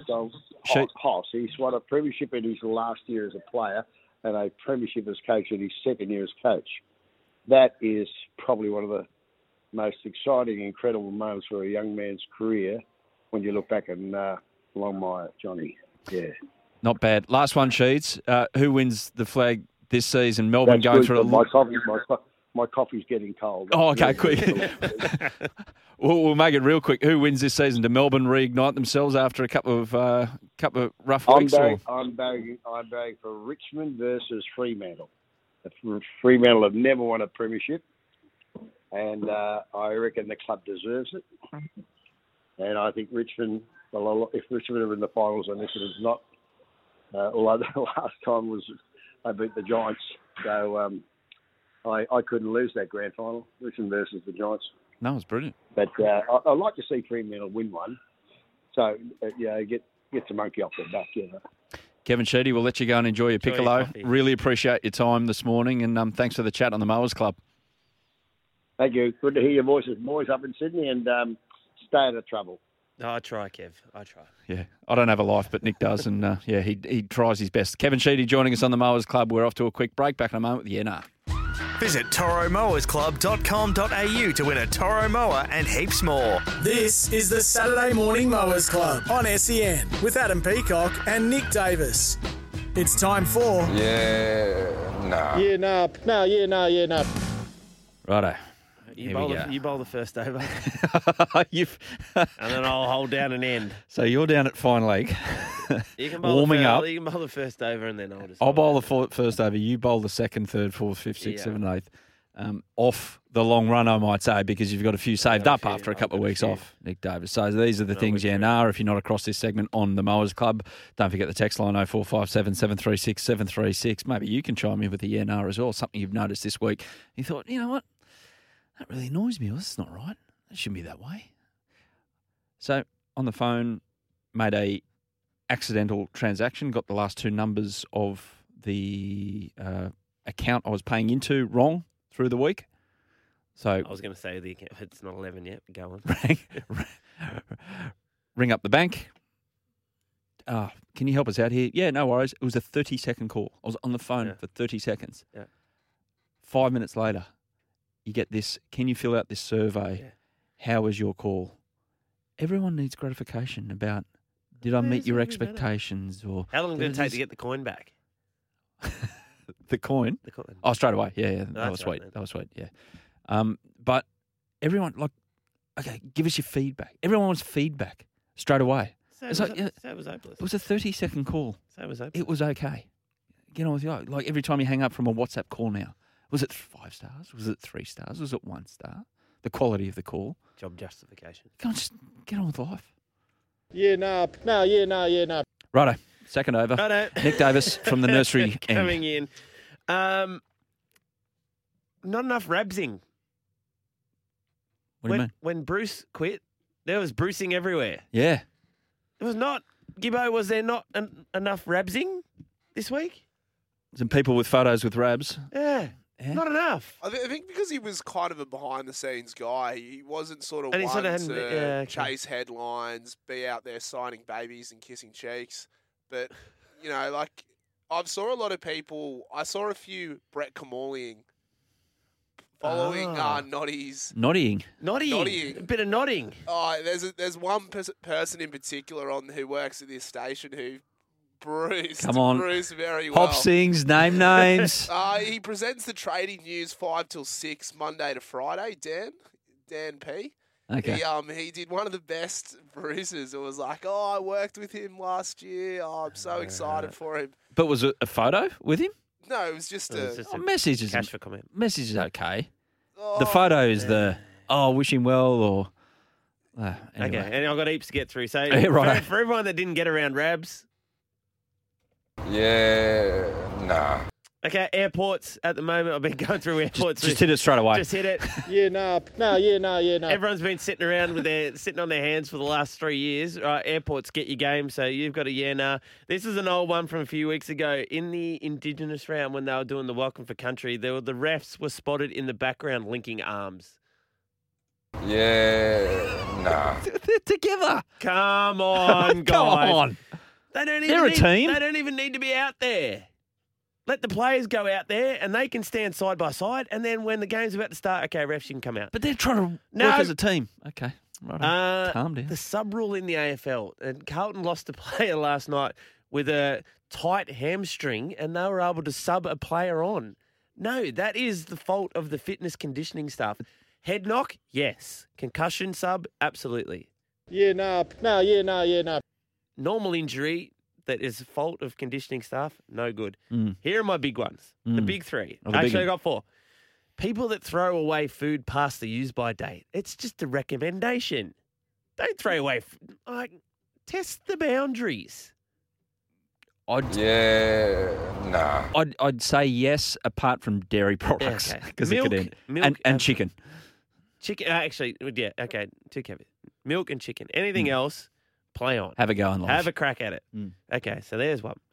People having a crack at the guys leaving for the Live Golf Tour because of money. Yeah, duh.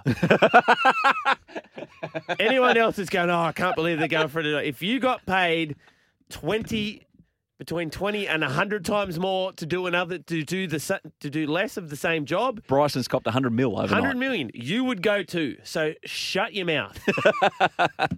Hit it. Yeah, no. That wasn't a yeah, no, it was a duh. Here's another one. People whinging about the Origin start time. Grow up. It's 8 o'clock at night. Jeez, a bit to get off his chest. He is a psychology kid. Grow up. Yeah, And people, I've heard that you are soon going to be able to take about airports pets on the plane. Seriously. Not snakes, pets on the plane. So if you're allowed to take a pet on a plane, it's a massive... Yeah, no. There you go. Nick Davis needs a lie down after all of that. He got a bit off his chest. We'll see you in another 3 weeks for your next year, Nars. But we're off to a quick break on the other side. Tristan Merlehan, Lord Sir Tristan Merlehan will join us and plenty more on the way on the last hour of the Mowers Club. Visit toromowersclub.com.au to win a Toro mower and heaps more. Welcome to the Saturday Morning Mowers Club on SEN with Adam Peacock and Nick Davis. Yeah, great to have your company for the last hour before Nick runs off and becomes Super Coach. The Lord's Hour, the hour of the Lord. By the way, we're close to, and we'll have Lord Sir Tristan Merlehan from topsport.com.au shortly. Are you going to walk up the hill, come and support me? How about no? Are you going to run to the game? No, it's uphill the whole way. What's wrong with you? No, I need to be able to speak to the team when I go. I can't be. I did that at training the other night. I joined in at training because it was cold. Sydney Oval for Monday, Wednesday night training. So I thought, I might just join in here. So I joined in training, got a little bit carried away, just trotting around for 10, 15 minutes. And, girls, come in. It took me like 6 or 7 minutes. Right, so next time we want to move the ball out. Didn't think my way through it. They found it quite amusing. Run-out songs. Yep. Did you have a run-out song for the yeah, do they listen to a team? It's different, right. So, obviously, New South Wales Blues, you saw they... maybe they need to maybe not walk as far. Speaking of walking to the game, maybe that's why they were tired, because they had to walk so far through the tunnel to get to the game. That was like a, what was her name? Jane Saville walking the Olympic 50K walk. I was walk. expecting to see the people with the paddles, in the Olympics when they came in and... Whoever it was in the 2000, she's got all the way through and they go, you've only got one lap at the Olympic Stadium. And go, I think they've overthought that one. Paddle. Let's warm up on the field. And what about half time? If you're like, bugger, I've left something in my bag. So, do they have a walkout song that, like, in lieu of the New South Wales team? There it is. There it is. Enter Sandman. Enter Sandman. Not bad. Well trotted out, Enter Sandman. Yeah. Around the block. Pumps you up, If you're out there, you're feeling the vibe, you've had a couple of bourbon and cokes and get into it. Yeah.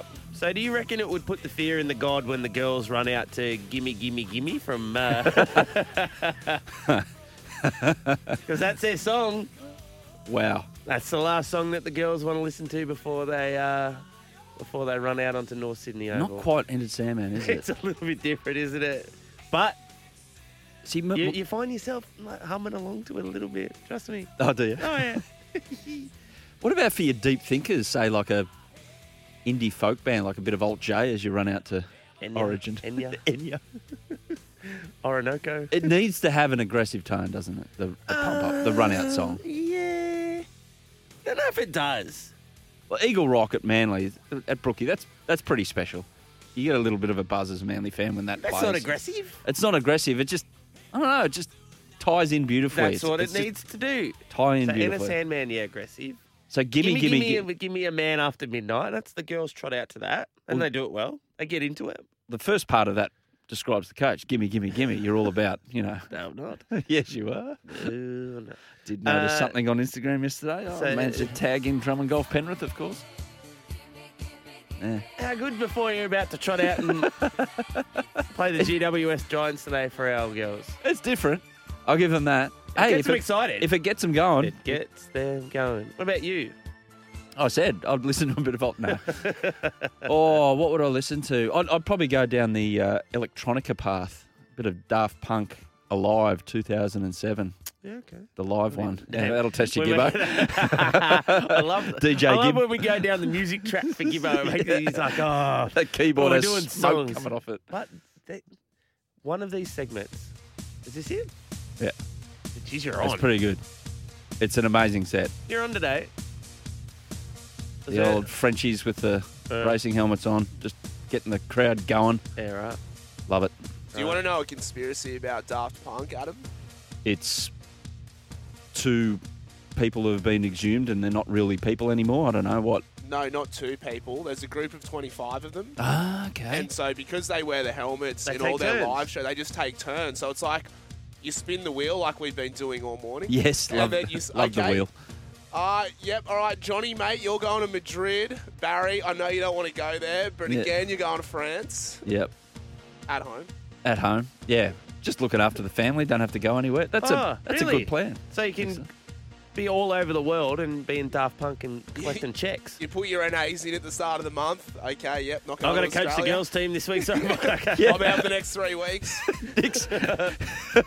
Why is Nick wearing a racing car helmet to his training sessions? It looks like he's about to take off in the Tour de France time trial. Hey, let's get to our man from topsport.com.au. G'day, Tristan. How are things this morning? You've had the Kenny Rogers music already blaring out of the speakers out there. Another early start up there in Brisbane today. Good day of racing. Yeah, g'day boys. Yeah, early start. Already had Kenny out and about. So the first race is done and dusted at Randwick. And it should be a good day of racing. Good day at up here. Very fine day. We've got a good 4 at Brisbane, which is good to see. Let's get into the racing up there. Tristan, Stradbroke Day. Talk us through the field there. And who's the favourite? Yeah, very wide open field. 11-11 being 850 into 650. It is the favourite, but they've come for some wide runners. Law of Indices, $20 into 950. One of the best backed. I think Isotope down the bottom, 14 into 10 might be an each way play. Willie Pike in the saddle. Looks like it's been primed for this race, but looks a really good race. Wouldn't surprise if any of about 10 horses won that race. The other, actually, when you talk about 11-11, that's normally a time where I'll be expecting a text message from you at some stage over the weekend. PM about or 11-11. PM? About quarter past. Yeah. It's around quarter past. Quarter That's what- two. Quarter two, quarter past. You're going to behave this weekend. The JJ Atkins, another Group 1 up there. It's a good mile race for the 2-year-olds. It is a very good mile race for the 2-year-olds. It looked a race in 3 at the start of the day with political debate, sharp and smart, and she's a belter all around the sort of 4 to 450 mark. But Brereton's been very heavily back, 17 into 6 this morning. Jamie Carr in the saddle, obviously in very, very good form. If it can get across from the wide gate, I think it's worth a sneaky little play. That's Brereton, race 7, number 1. Dermot. Big Derm. Derminator. The Derminator. The staying race, the Wait for Age, the Group 2 out there. Hoyta, who was able to knock off Zaki in the race up there a couple of weeks ago, maybe last week. He'll probably start favourite. Yeah, we'll start favourite, but I think it's a bit of a risk in this race. I think it's probably under the odds just on the back of that big alarm on its back after beating Zaki, but it got all the favours in that race, and I just think it should be close to about the $5 mark. So I think that brings a lot of the other horses into play, particularly the Toppy, the chosen one, 15 into 10. As well as Hopeful down the bottom, so 9 into 750. So no, it looks a really, really good race in addition to the other big features too. Yeah, and a race that sort of, I don't know whether it slipped under the radar. I remember Viewed winning the Brisbane Cup a few years ago before going on to win the Melbourne Cup. But the Brisbane Cup, it's on the program as well. It is, and it's a good race too. So what do we got? The Brisbane Cup there. King of Lear Grants is 12 into 10. Irish Sequel, oof, dangerous name. That's 6 into $4.60. And Sweet Thomas 7 into $4.40. So through Irish Eyes as well. There we go, 5 into $4.40. So there's been a bit of movement, but as you say, it has slipped under the radar a little bit. The focus is definitely on the Stradbroke today, but it is a good lead up race, and it's just at that right time of the year, like we saw what Incentivize did last year. So it's a really handy lead up race to monitor as we get closer to the spring. I'm going to have my 100 today, Tristan, after the triumphant result of last week. Wow. It's quite incredible, really. Unbelievable. Well, we smashed a window in the office just to remember the day. Race, the Gunsin Classic, race 4, number 2. You changed. Flying Crazy. I You did change. changed. I couldn't. I was looking at the Stradbroke, and I like went cross-eyed looking at it. In the end, it was too impossible to pick apart. So I've gone the Gerald Ryan runner in the Gunsynd Classic. Please, Tristan. And was that using the same form line as last time? Because let's not forget, in case the listeners missed it last week, and what we're talking about, Jimmy the Bears, $8.50 was the best of the best for that horse. So we got $750 in the kitty there for our charity account. It gets it up to $4,000. So done very well, Adam, on a hot streak. Absolutely. It came off the text line, but I'm going to avoid the text line today. The tip, I'm going to go it alone. And I dare say that you won't be smashing any windows, and apologies to the Ryan stable. As always, the apology off the back of my tip. Nick, you? Am I going now? Well, if you want, I don't know. You tell me.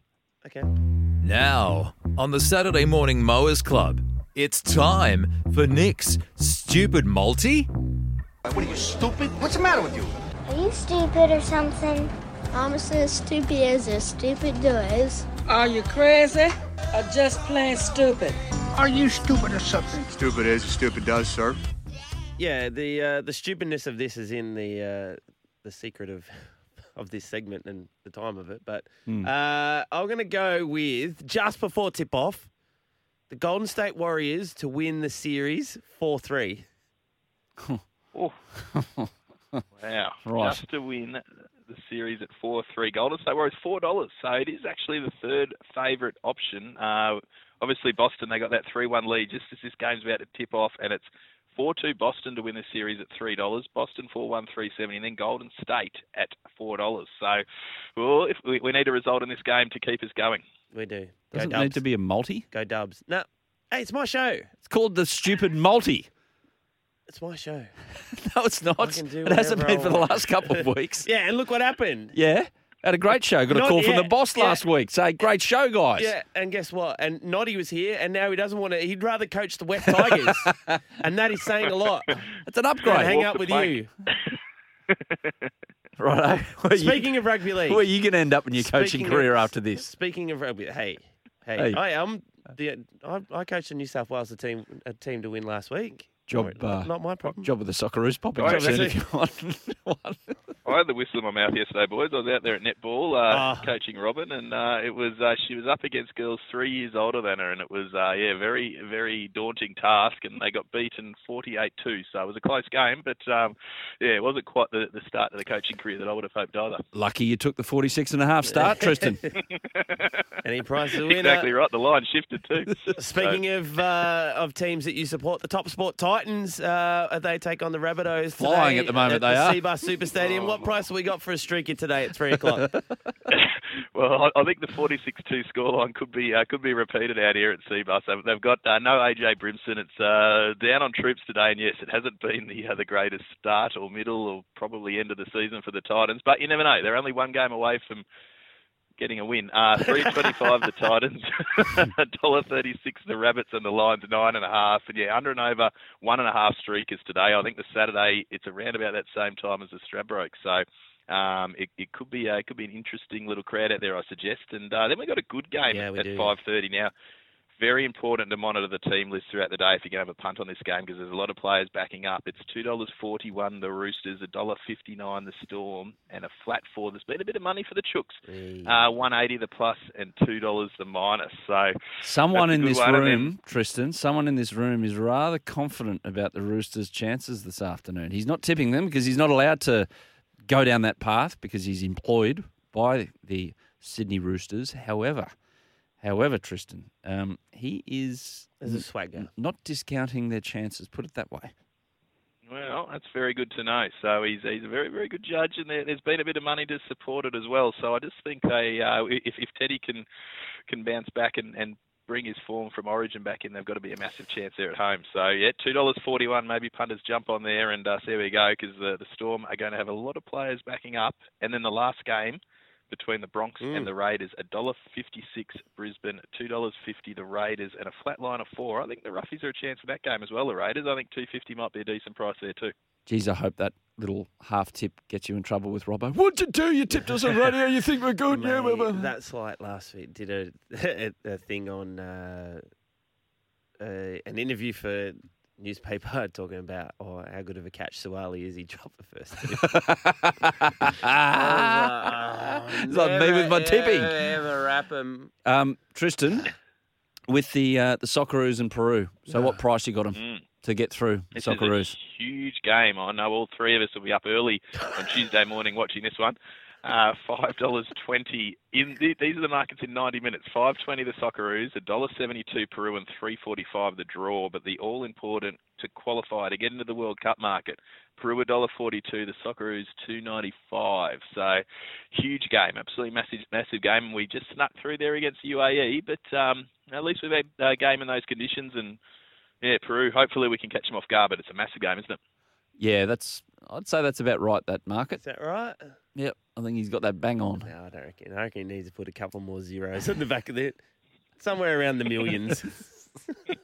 There he is, the death rider of Australian football. There's a few of them infiltrated his mind. No, but Lord, I want to get quickly to the AFL because there's some big clashes and to get through. Provincial Football Championships of Australia, yes. Yeah, what about that? The Fremantle Dockers just going along beautifully in third place. They take on the 13th place Hawthorn. Yeah, well, they look like they got the speed wobbles up about a fortnight ago when they dropped those two games on the trot, but they're back and they're $1.13 against Hawthorn, $6.25 the Hawks, 37.5. Nat Fyfe makes his return after the crowd flooded the waffle game there last weekend, so he'll be looking to bounce back with a big performance. One thing, be monitoring this because I really think a player in the Brownlow, Brayshaw for the Dockers has had a really good season. It'll be interesting how he goes now with Nat Fyfe back in because if he can still poll well, I think he's just been flying under the radar in that poll.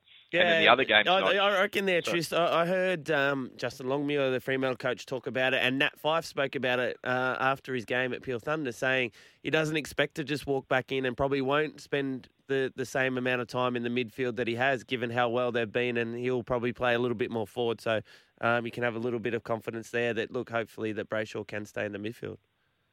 Yeah, well, he is $6 to win the Brownlow. The other one, I think, just touching on that, the Suns have been overestimated and playing really well. They've won a lot of games. Trick Miller at $26, I think, might be a little bit of a play there for punters because I think the Suns might win a few more games back end of the year, and I think he's pretty dominant whenever they get the 4 points. So it's been a really interesting market, that one. $3.50 Lockie Neal, Paddy Cripps $4.50, and Clayton Oliver $5.50. The other one's up the top.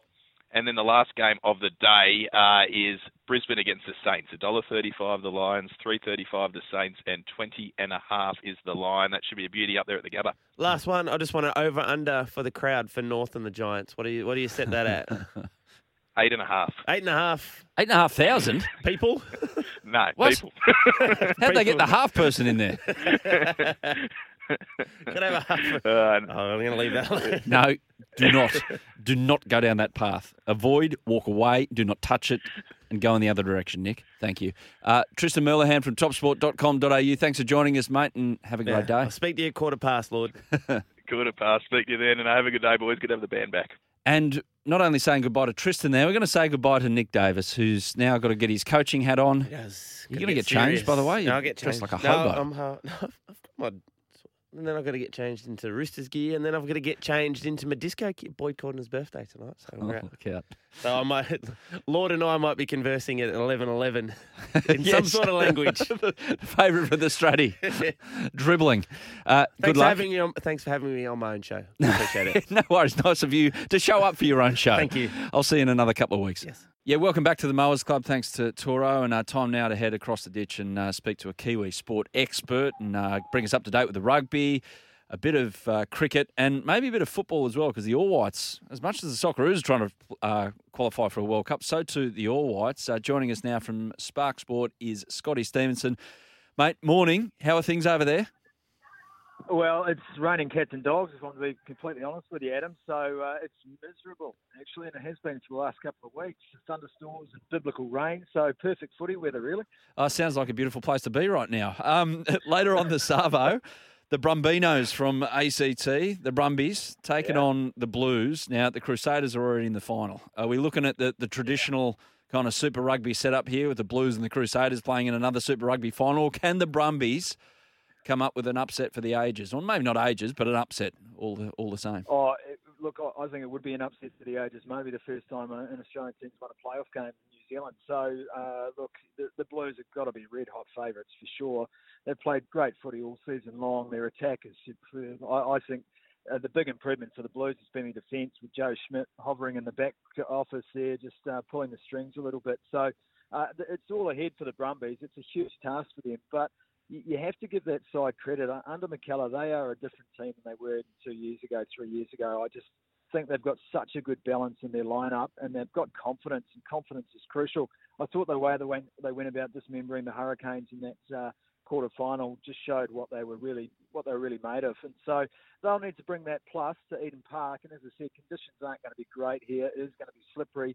It's a beautiful track, obviously, at Eden Park, but obviously conditions are going to change the nature of the game. And I think I'd have to say that I reckon that plays into the Brumbies' hands, quite frankly.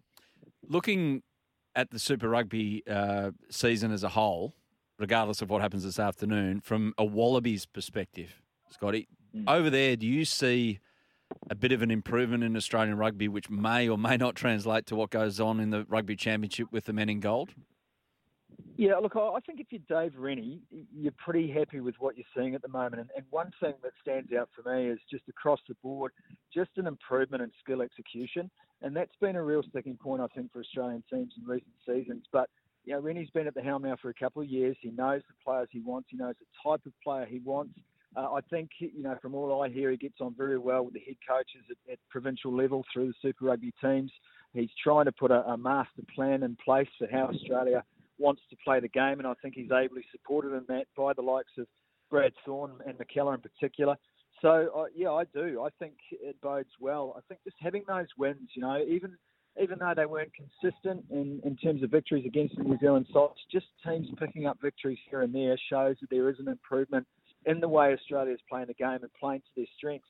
Australia's got a mobile game, but they've also got some real grunty forwards, and they're going to need all of that during the Rugby Championship. So, look, I think there is improvement, and I've always been, you know, I don't jump on the bandwagon here. There's a lot of people in New Zealand who like to put down Australian rugby. I'm not one of them. I think having consistent contact with New Zealand teams again, as we've had over the last couple of years, can only improve the game full stop in this part of the world.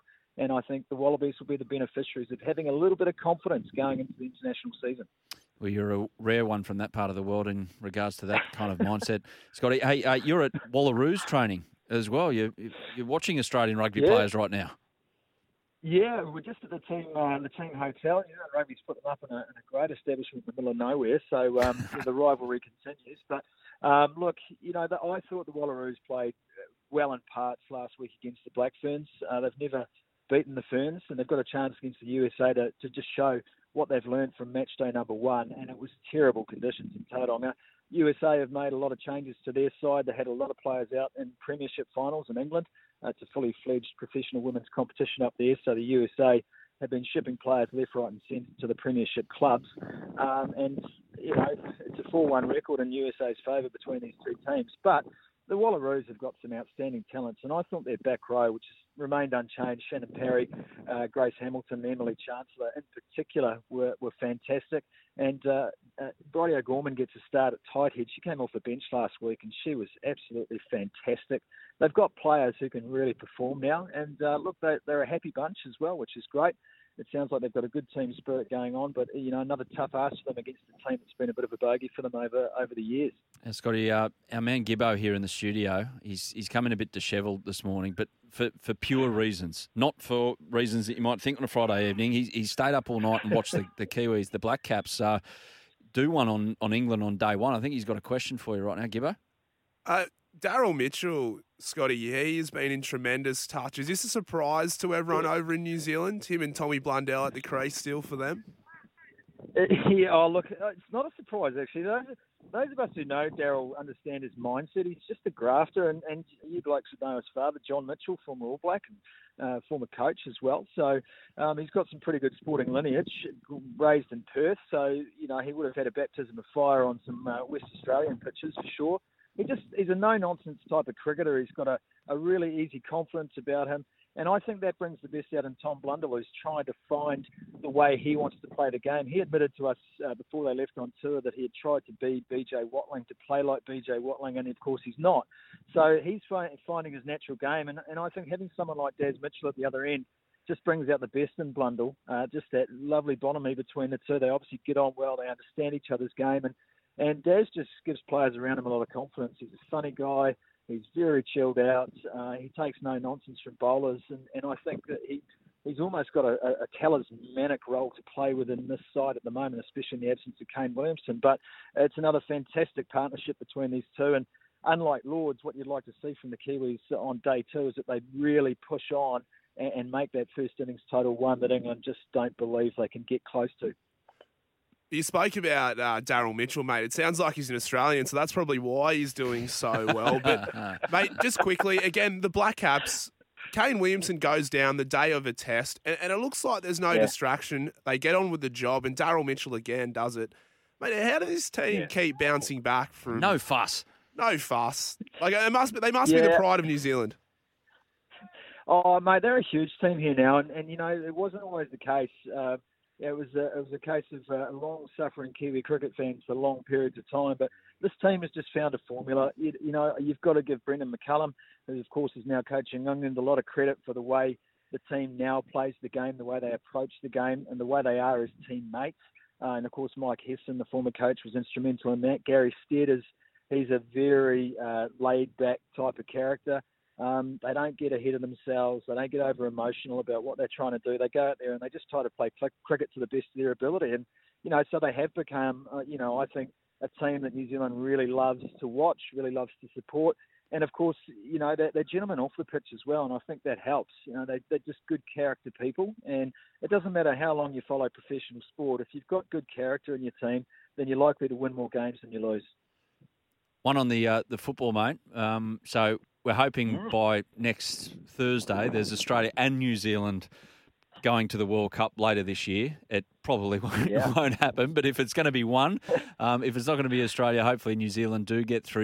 You're playing Costa Rica. We're playing Peru, and we've had our thoughts on that earlier in the show. But Costa Rica and New Zealand, you're happy with that matchup? It's suppose it's better than playing the Costa Ricans in the South American fifth best team. Well, yeah, look, I don't mind. I don't think the All Blacks will be too concerned about the matchup. I mean, they haven't had the greatest couple of warm-ups over there, but, again, they've got some good balance to their side. I think, a lot's going to rest on Ollie Sale and whether he can, 10 goal as best he can, play the game of his life, really. I think they're going to have some shots on. That's the way Costa Rica plays. So defensively, the All Whites are going to have to be in a good mindset, but also they've got to play with the ball and they've got to play with a bit of freedom. It is a World Cup qualifier. It's the last chance. Both the Australian side and the New Zealand side, I think, will approach this in the same way. You've got to attack as well as defend. So, finding ways through the midfield, making sure that the strikers are getting enough ball to play with and getting shots on goal for New Zealand is going to be crucial. But again, I think the defence is going to have to be really up to the task here because Costa Rica will attack from everywhere, as we know and suspect. Really appreciate your time, Scotty. Thank you. We'll leave it there and, enjoy the beautiful weather over there in New Zealand. Oh, she's a stunner. I might go get a tan, boys. Lovely to chat, eh? Get the chili bun out. Thanks, mate. Have a good one. Off to a break on the Mowers Club. Yeah, welcome back to the show. Nick Davis is presently now at North Sydney Oval. He shuffled his way up there. He wasn't going to run, was he, Gibbo? He was nil by running N Davis. Joel Kane's in here. He's got crunch time coming up after midday. Joelly, how are you? Well, I was going okay, Adam, until you rudely interrupted my work. Putting the quaddie on. That's the prep for crunch time. Hey, I'm still not finished, by the way. I'm going to attack the Brisbane quaddie. So, any clues out there? Feel free to let us know. How are you, Gibbo? I'm good, thank you, Joe. I haven't seen you for a while. I've heard you, obviously. But how was your trip away? Joel supposed to be doing the run home, but he was down in Parks, Father of the Year. I know, Gibbo, because I was here instead of Joel. Oh, such a gamble. Some of the listeners might not know. Well, you looked at me as if to say you didn't know that. I was looking at the text line. What about the Tyson gamble? So the young bloke had to play this semi-final, but he plays at the same time on the tarmac, right? So if they lose a semi-final, I'm literally flying to Parks to drive 5 hours home. So Kobe's got the around the grounds, and I was being the flog dad to these boys. I'm texting the scores, and as a dad, it's very important. Yeah, they couldn't give a rat's, but anyway, we were happy for you. Yeah. So Kobe says 6 points to 0, we're leading, and I'm saying yes, and I'm on the tarmac. Then she goes 6-all, down 12-6. I'm going, oh no, and then we take off. Boys won 22-12. Didn't need you. So, didn't need your knowledge. So there you go. And then they got the win, which was good. Awesome. So that was the primary schools. Yeah, the PWSA state championships. What's the shield? Who have they named the shield after? Surely they've got a name attached to it. That's a very good question. I don't know. Surely, like all the junior sporting comps, school wise, you usually have the Jeff Tuvey Shield or the. Yeah, I've learned something. Well, I've known this for a long time, and you would have seen this for sport. There was a lot of ex-NRL players up there, right? Because you see the genes come through, and those players watching their sons are quiet as a church mouse, just relaxed, just trusting their kid just to do what the kid wants to do, whether that's good, bad, or ugly. They just sit there. But the ones in every junior rugby league, and your listeners will know this, the egg who carries on the most at any junior rugby league game, I can guarantee you it is a bloke who really wanted to make it themselves but didn't. And 100 out of 100 times, they are the goose at the game. Yeah. It's not the ex-player relaxed, just sitting there enjoying it. Same at the Ramble code. Is that the same? A little bit, yeah. It can get a little bit more excitable there with just general incoherent, run! So what do you think they're doing? Yeah. Setting a table? Of course they're running. Freaking running after the ball. You yelling out run is not going to change the outcome of what you're seeing right now. Yeah, so without you yelling out run, they just stop. Yeah. But this is the thing, right? So you need noise at a game, right? So someone makes a break, you cheer and you get up and you do all that. Good on you, Tommy, great run, great tackle, Bobby, Mary, great tackle. But it's what gets me is that the dad, it's more often a dad, Johnny, get in and have a run. Johnny, put on a hit. Yeah. Johnny, mate, just shut up. Yeah. Your boy, if he wants to have a run, or girl, will have a run. If they don't, just pipe down because we don't need to hear your lunacy. No, and it's probably not helping Johnny's cause. No. With his own self-esteem. I've seen kids, and there's one kid in particular, poor bugger. His whole life has had the dad screaming at him the whole time. And it's like, mate, come on. I remember coaching a team, a young under-13s team a couple of years ago, and I heard something, and the kid was playing on the left side. I heard something out of my right. I went, did I just hear that? And the dad was on the fence, and he basically told his kid, who went to go and take a throw-in right in front of him, start getting stuck in. You're not performing, or something like that. I just poked my head around the thing and said, would you shut up? Yeah. And he looked at me as if to say, I didn't know that I got heard then, type thing. So, there wasn't much. It's embarrassing. It is embarrassing. There's a famous photo in football of Leo Messi and Luis Suarez on the sideline watching their kids play. Wow.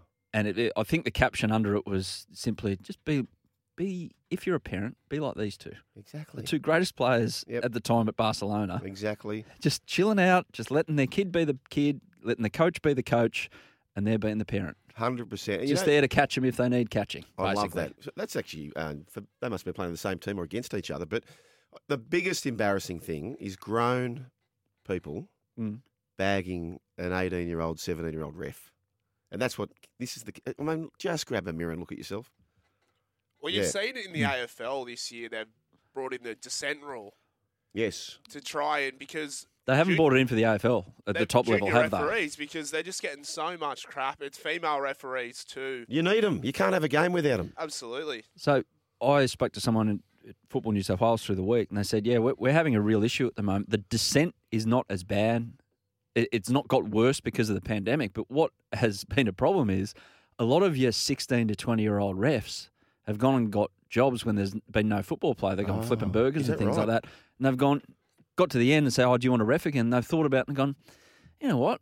Do I want to go and flip burgers for 4 hours, maybe meet a nice little other half or something like that while I'm working there, as you do when you're working at Macca's, and just chill out and take my money and go and enjoy my life? Or do I want to go and ref and run around and be yelled at by idiots? Yeah. Yeah, it's so pretty easy one. So they're struggling for ref numbers. Yeah, I don't doubt that. I don't doubt that. And you see that with the touch tournaments, no problem getting teams, but each team's got to be represented by a referee, and that's the real battle. Getting refs. Anyway, how about the Sugar Shield? Oh, yeah. No, definitely not playing for the Sugar Shield. I know that much. I don't know what they're playing for. In fact, hang on, we might have an answer here. Oh, you got a call. There's your quaddy numbers coming through, are they? Poroshenko's calling. He's coming up. How are you, mate?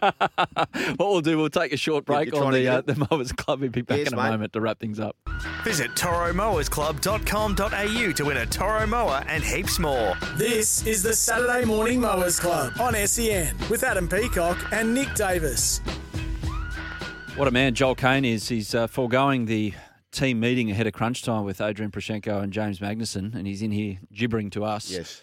Text line, Joel and Gibbo. Tim from Riverwood on parents yelling. When I was 12 playing soccer, another guy's dad kept yelling at me for not being able to pass to his son. I picked up the ball, handed it to the dad, and go, "You come on and do it." And it worked. Good. Oh, yes. Mate, it's raining idiots out there when it comes to kids' sport. Don't worry about that. Raining idiots. We had nah earlier. Something like basically that last segment was a whole nah. Yeah. Yelling at refs. That's a nah. That's a nah. G'day, fellas. My nah. Council buses that go in turning lanes with all the cars and you miss the lights because of them. But they have the bus lane. Kev. Cheers, great show. Thanks, Kev. Kev07. Kevin Rudd listening to the show this morning. It's great to have his company as well. For once, he's put down the guns, fired at News Corp all the time, and Kev's listening to the show. No, in all seriousness, thanks for the text on 0457 736 736, Kev. But, I don't know how I feel about that because the buses do need the extra room to get around the corner, don't they? Absolutely. You don't overtake turning vehicles, Adam. Yes, exactly. I tell you, nah. And I mentioned this during the week. So across the road from us, right, there's parking on the street, parallel parking, right? Yeah. And is that parallel parking? Yes. That's when you're parallel to the curb. Is that parallel parking? Yes. Yes. So they have the stripes, of course, to identify the bays. Yeah. And this flog in a Mercedes, which doesn't make it better, was literally straddling one of the lines. So the line was literally right under the gate. And I almost got a note and wrote with this and said, "Hey, champ, I had to do a 140-point turn to get in here. You must feel fairly self-important to be parking like this." But I didn't bother. Should I have? Gibbo saying no. Not worth your time. Not worth your time. I would say Big Ghoulie would have fixed that right up. Yeah. I would say if you'd been first in said car park and he had parked there on top of you, then it's a free for all. Okay. But because he was there first or she was there first, maybe but it's not on. Like you don't need to straddle them. Well, it's just Tossaville. It's just saying, listen, I'm more important than you. You know. Yeah, I've got a big no straddle policy. I like to. You're not a straddler. No way. No. Gibbo, you a straddler? Oh yeah, it depends what time of day it is. But on the northern beaches, it's always tricky parking. Like if you park anywhere near the beach. But I live on this lane, and my mate drives a big ute, and then there's a little space for a car, and this lady who lived next door drove her small car into the back of my mate's car. Oh. And so you can see they were kissing. I'll show you the photo in the break, but they were kissing. Mm. And we were then sitting around, okay, what's the best way to attack this? Yeah. We write something on her car, or do we go the off-the-field stuff? What else do we do? Flatten the tyres. Carrot in the exhaust. But we ended up not doing it, knocking on the lady's door. Hey, sorry, you've parked here. Because she was out of the way. But bad parking is just an inexcusable act. What are you doing today, Gibbo? What's your plans? I'm actually not doing anything. No, because it's Queen's birthday weekend, so everyone gets a week off. So you had the season delayed by a month and a half, and then you get a weekend off because of a monarch. Exactly right. Well, it's not even a birthday. Well, people prior to the 3 weeks off would have put in annual leave. They would have gone away with their mates. Me not being one of them, but no game for us today. So I'm actually going to be doing the cricket from in here later tonight. Oh, right. Oh, cool. So what I've done is, if I have time off, not great. Not great. I'll be down at the bowling club. At 12:30. Yeah, you're saving yourself from yourself, basically. Opportunity cost. Yeah. Because the money I'm making here, I'm not Not spending. spending. It out. So I'm here all weekend. It's like you're on double time. So this is Tedesco being denied that try and then scoring up the other end through Dane Gagai. Absolutely 12-point turnaround. Or Daniel Tupou throwing that forward pass and then getting punted for the Fox next week. Yeah, but just on that, why did he not get a penalty? What's that? Val tackled him in the air. So why was it a handover on the last? What do you think of the Origin, Joel? Okay, here we go. I thought it's funny, isn't it? They could have easily won. So if Tedesco's tries ruled, we're up 10 points to nil. It's not 6 points to 4 down. And no one's talking about any changes. Jake Trebojevic should have been in. Yeah, we win. Nothing changes. Nothing changes. Nothing changes. However, sometimes the best gifts come badly wrapped. There we go. Right? There's the other one. There you go. So we have this. Geez, we live in a lucky country, don't we, Joel? 196 countries, Adam. You wouldn't put your ticket back in the barrel, would you? No, absolutely not. And never take on the newspapers, Adam, because the newspaper never runs out of ink. You like that? Yes. So Especially not now in the digital age. That's exactly right. So, look, changes, yes, I would make a couple of changes. I'll tell you this. The last 3 years, the combination of Appy, Coruscant, Nathan Cleary, Luai and Yo have lost 4 games in 3 years. Is Appy allowed after his He's in the squad. his in-camp indiscretion? Yeah, I don't know, season? but I just, and this is not a slide on Cookie, because Cookie is playing some good footy. However, Nathan Cleary has got man of the match once in his 11 games in State of Origin. For me, you've got to give him Appy. Okay. For the combo. Yep. For the combo. Just another, it's lit up the text board on I hope the Central 0457. Coast Tigers text in. He has. Yeah. Hey, boys, just witnessed the coach of a losing under-12s rugby league team yell at his team, it should be us singing our team song, not them losers. Hope it hurts you to listen to it. Talk about a nutcase. Yep. That's along those lines. I'd heard this secondhand, so I've not seen this myself, where what you see with a lot of rugby league coaches, and I don't even know why they do this, they go, hold up. You know, they do this stupid thing, hold up. Because they've seen them do it in NRL level. Yes, right. Hold up. Well, apparently a local coach is teaching his kids, and they're like under 10s, to say, money, money, money, kill. And I'm thinking, geez, that's an ordinary look, isn't it? That's like something out of a Mighty Ducks movie or Yeah, something like money, money, money, kill. I mean, come on, Jim. They're the despised team in one of those Disney movies that you hate, and then the that's hero right. comes back and... What was the big goalkeeper's name? Was it Goldberg? I don't know. Goldberg, I forget. think, wasn't it? I You forget. don't remember him? Goldberg? Never seen it. Oh, you've never seen Mighty Ducks? You've had a deprived... About 30 upbringing. years ago, I sort of can't remember. Yeah. Anyway, thank you for the text on the text line. Joel Kane, thank you for joining us in here. TC Tigers are about to jump at Newcastle. I've had a little investment in the ownership of said horse. Yes. So it jumps from barrier or inside barrier, but yeah, it'll be running on nicely. But have a good afternoon, mate. Thank you, Ads. I've been using that text screen for about 12 months. I didn't even know it was touchscreen until you just did that. Have a good day, folks. In fact, I'm not going anywhere. I'll see you in about 5 minutes. Joel Kane coming up with Adrian Prashenko and James Magnuson. Gibbo, thank you. Enjoy the Arvo. Davo, wherever you are, good on you. Adam Peacock here with the Mowers Club. We're done. Here's some Jimi Hendrix to see us out the pump-up song.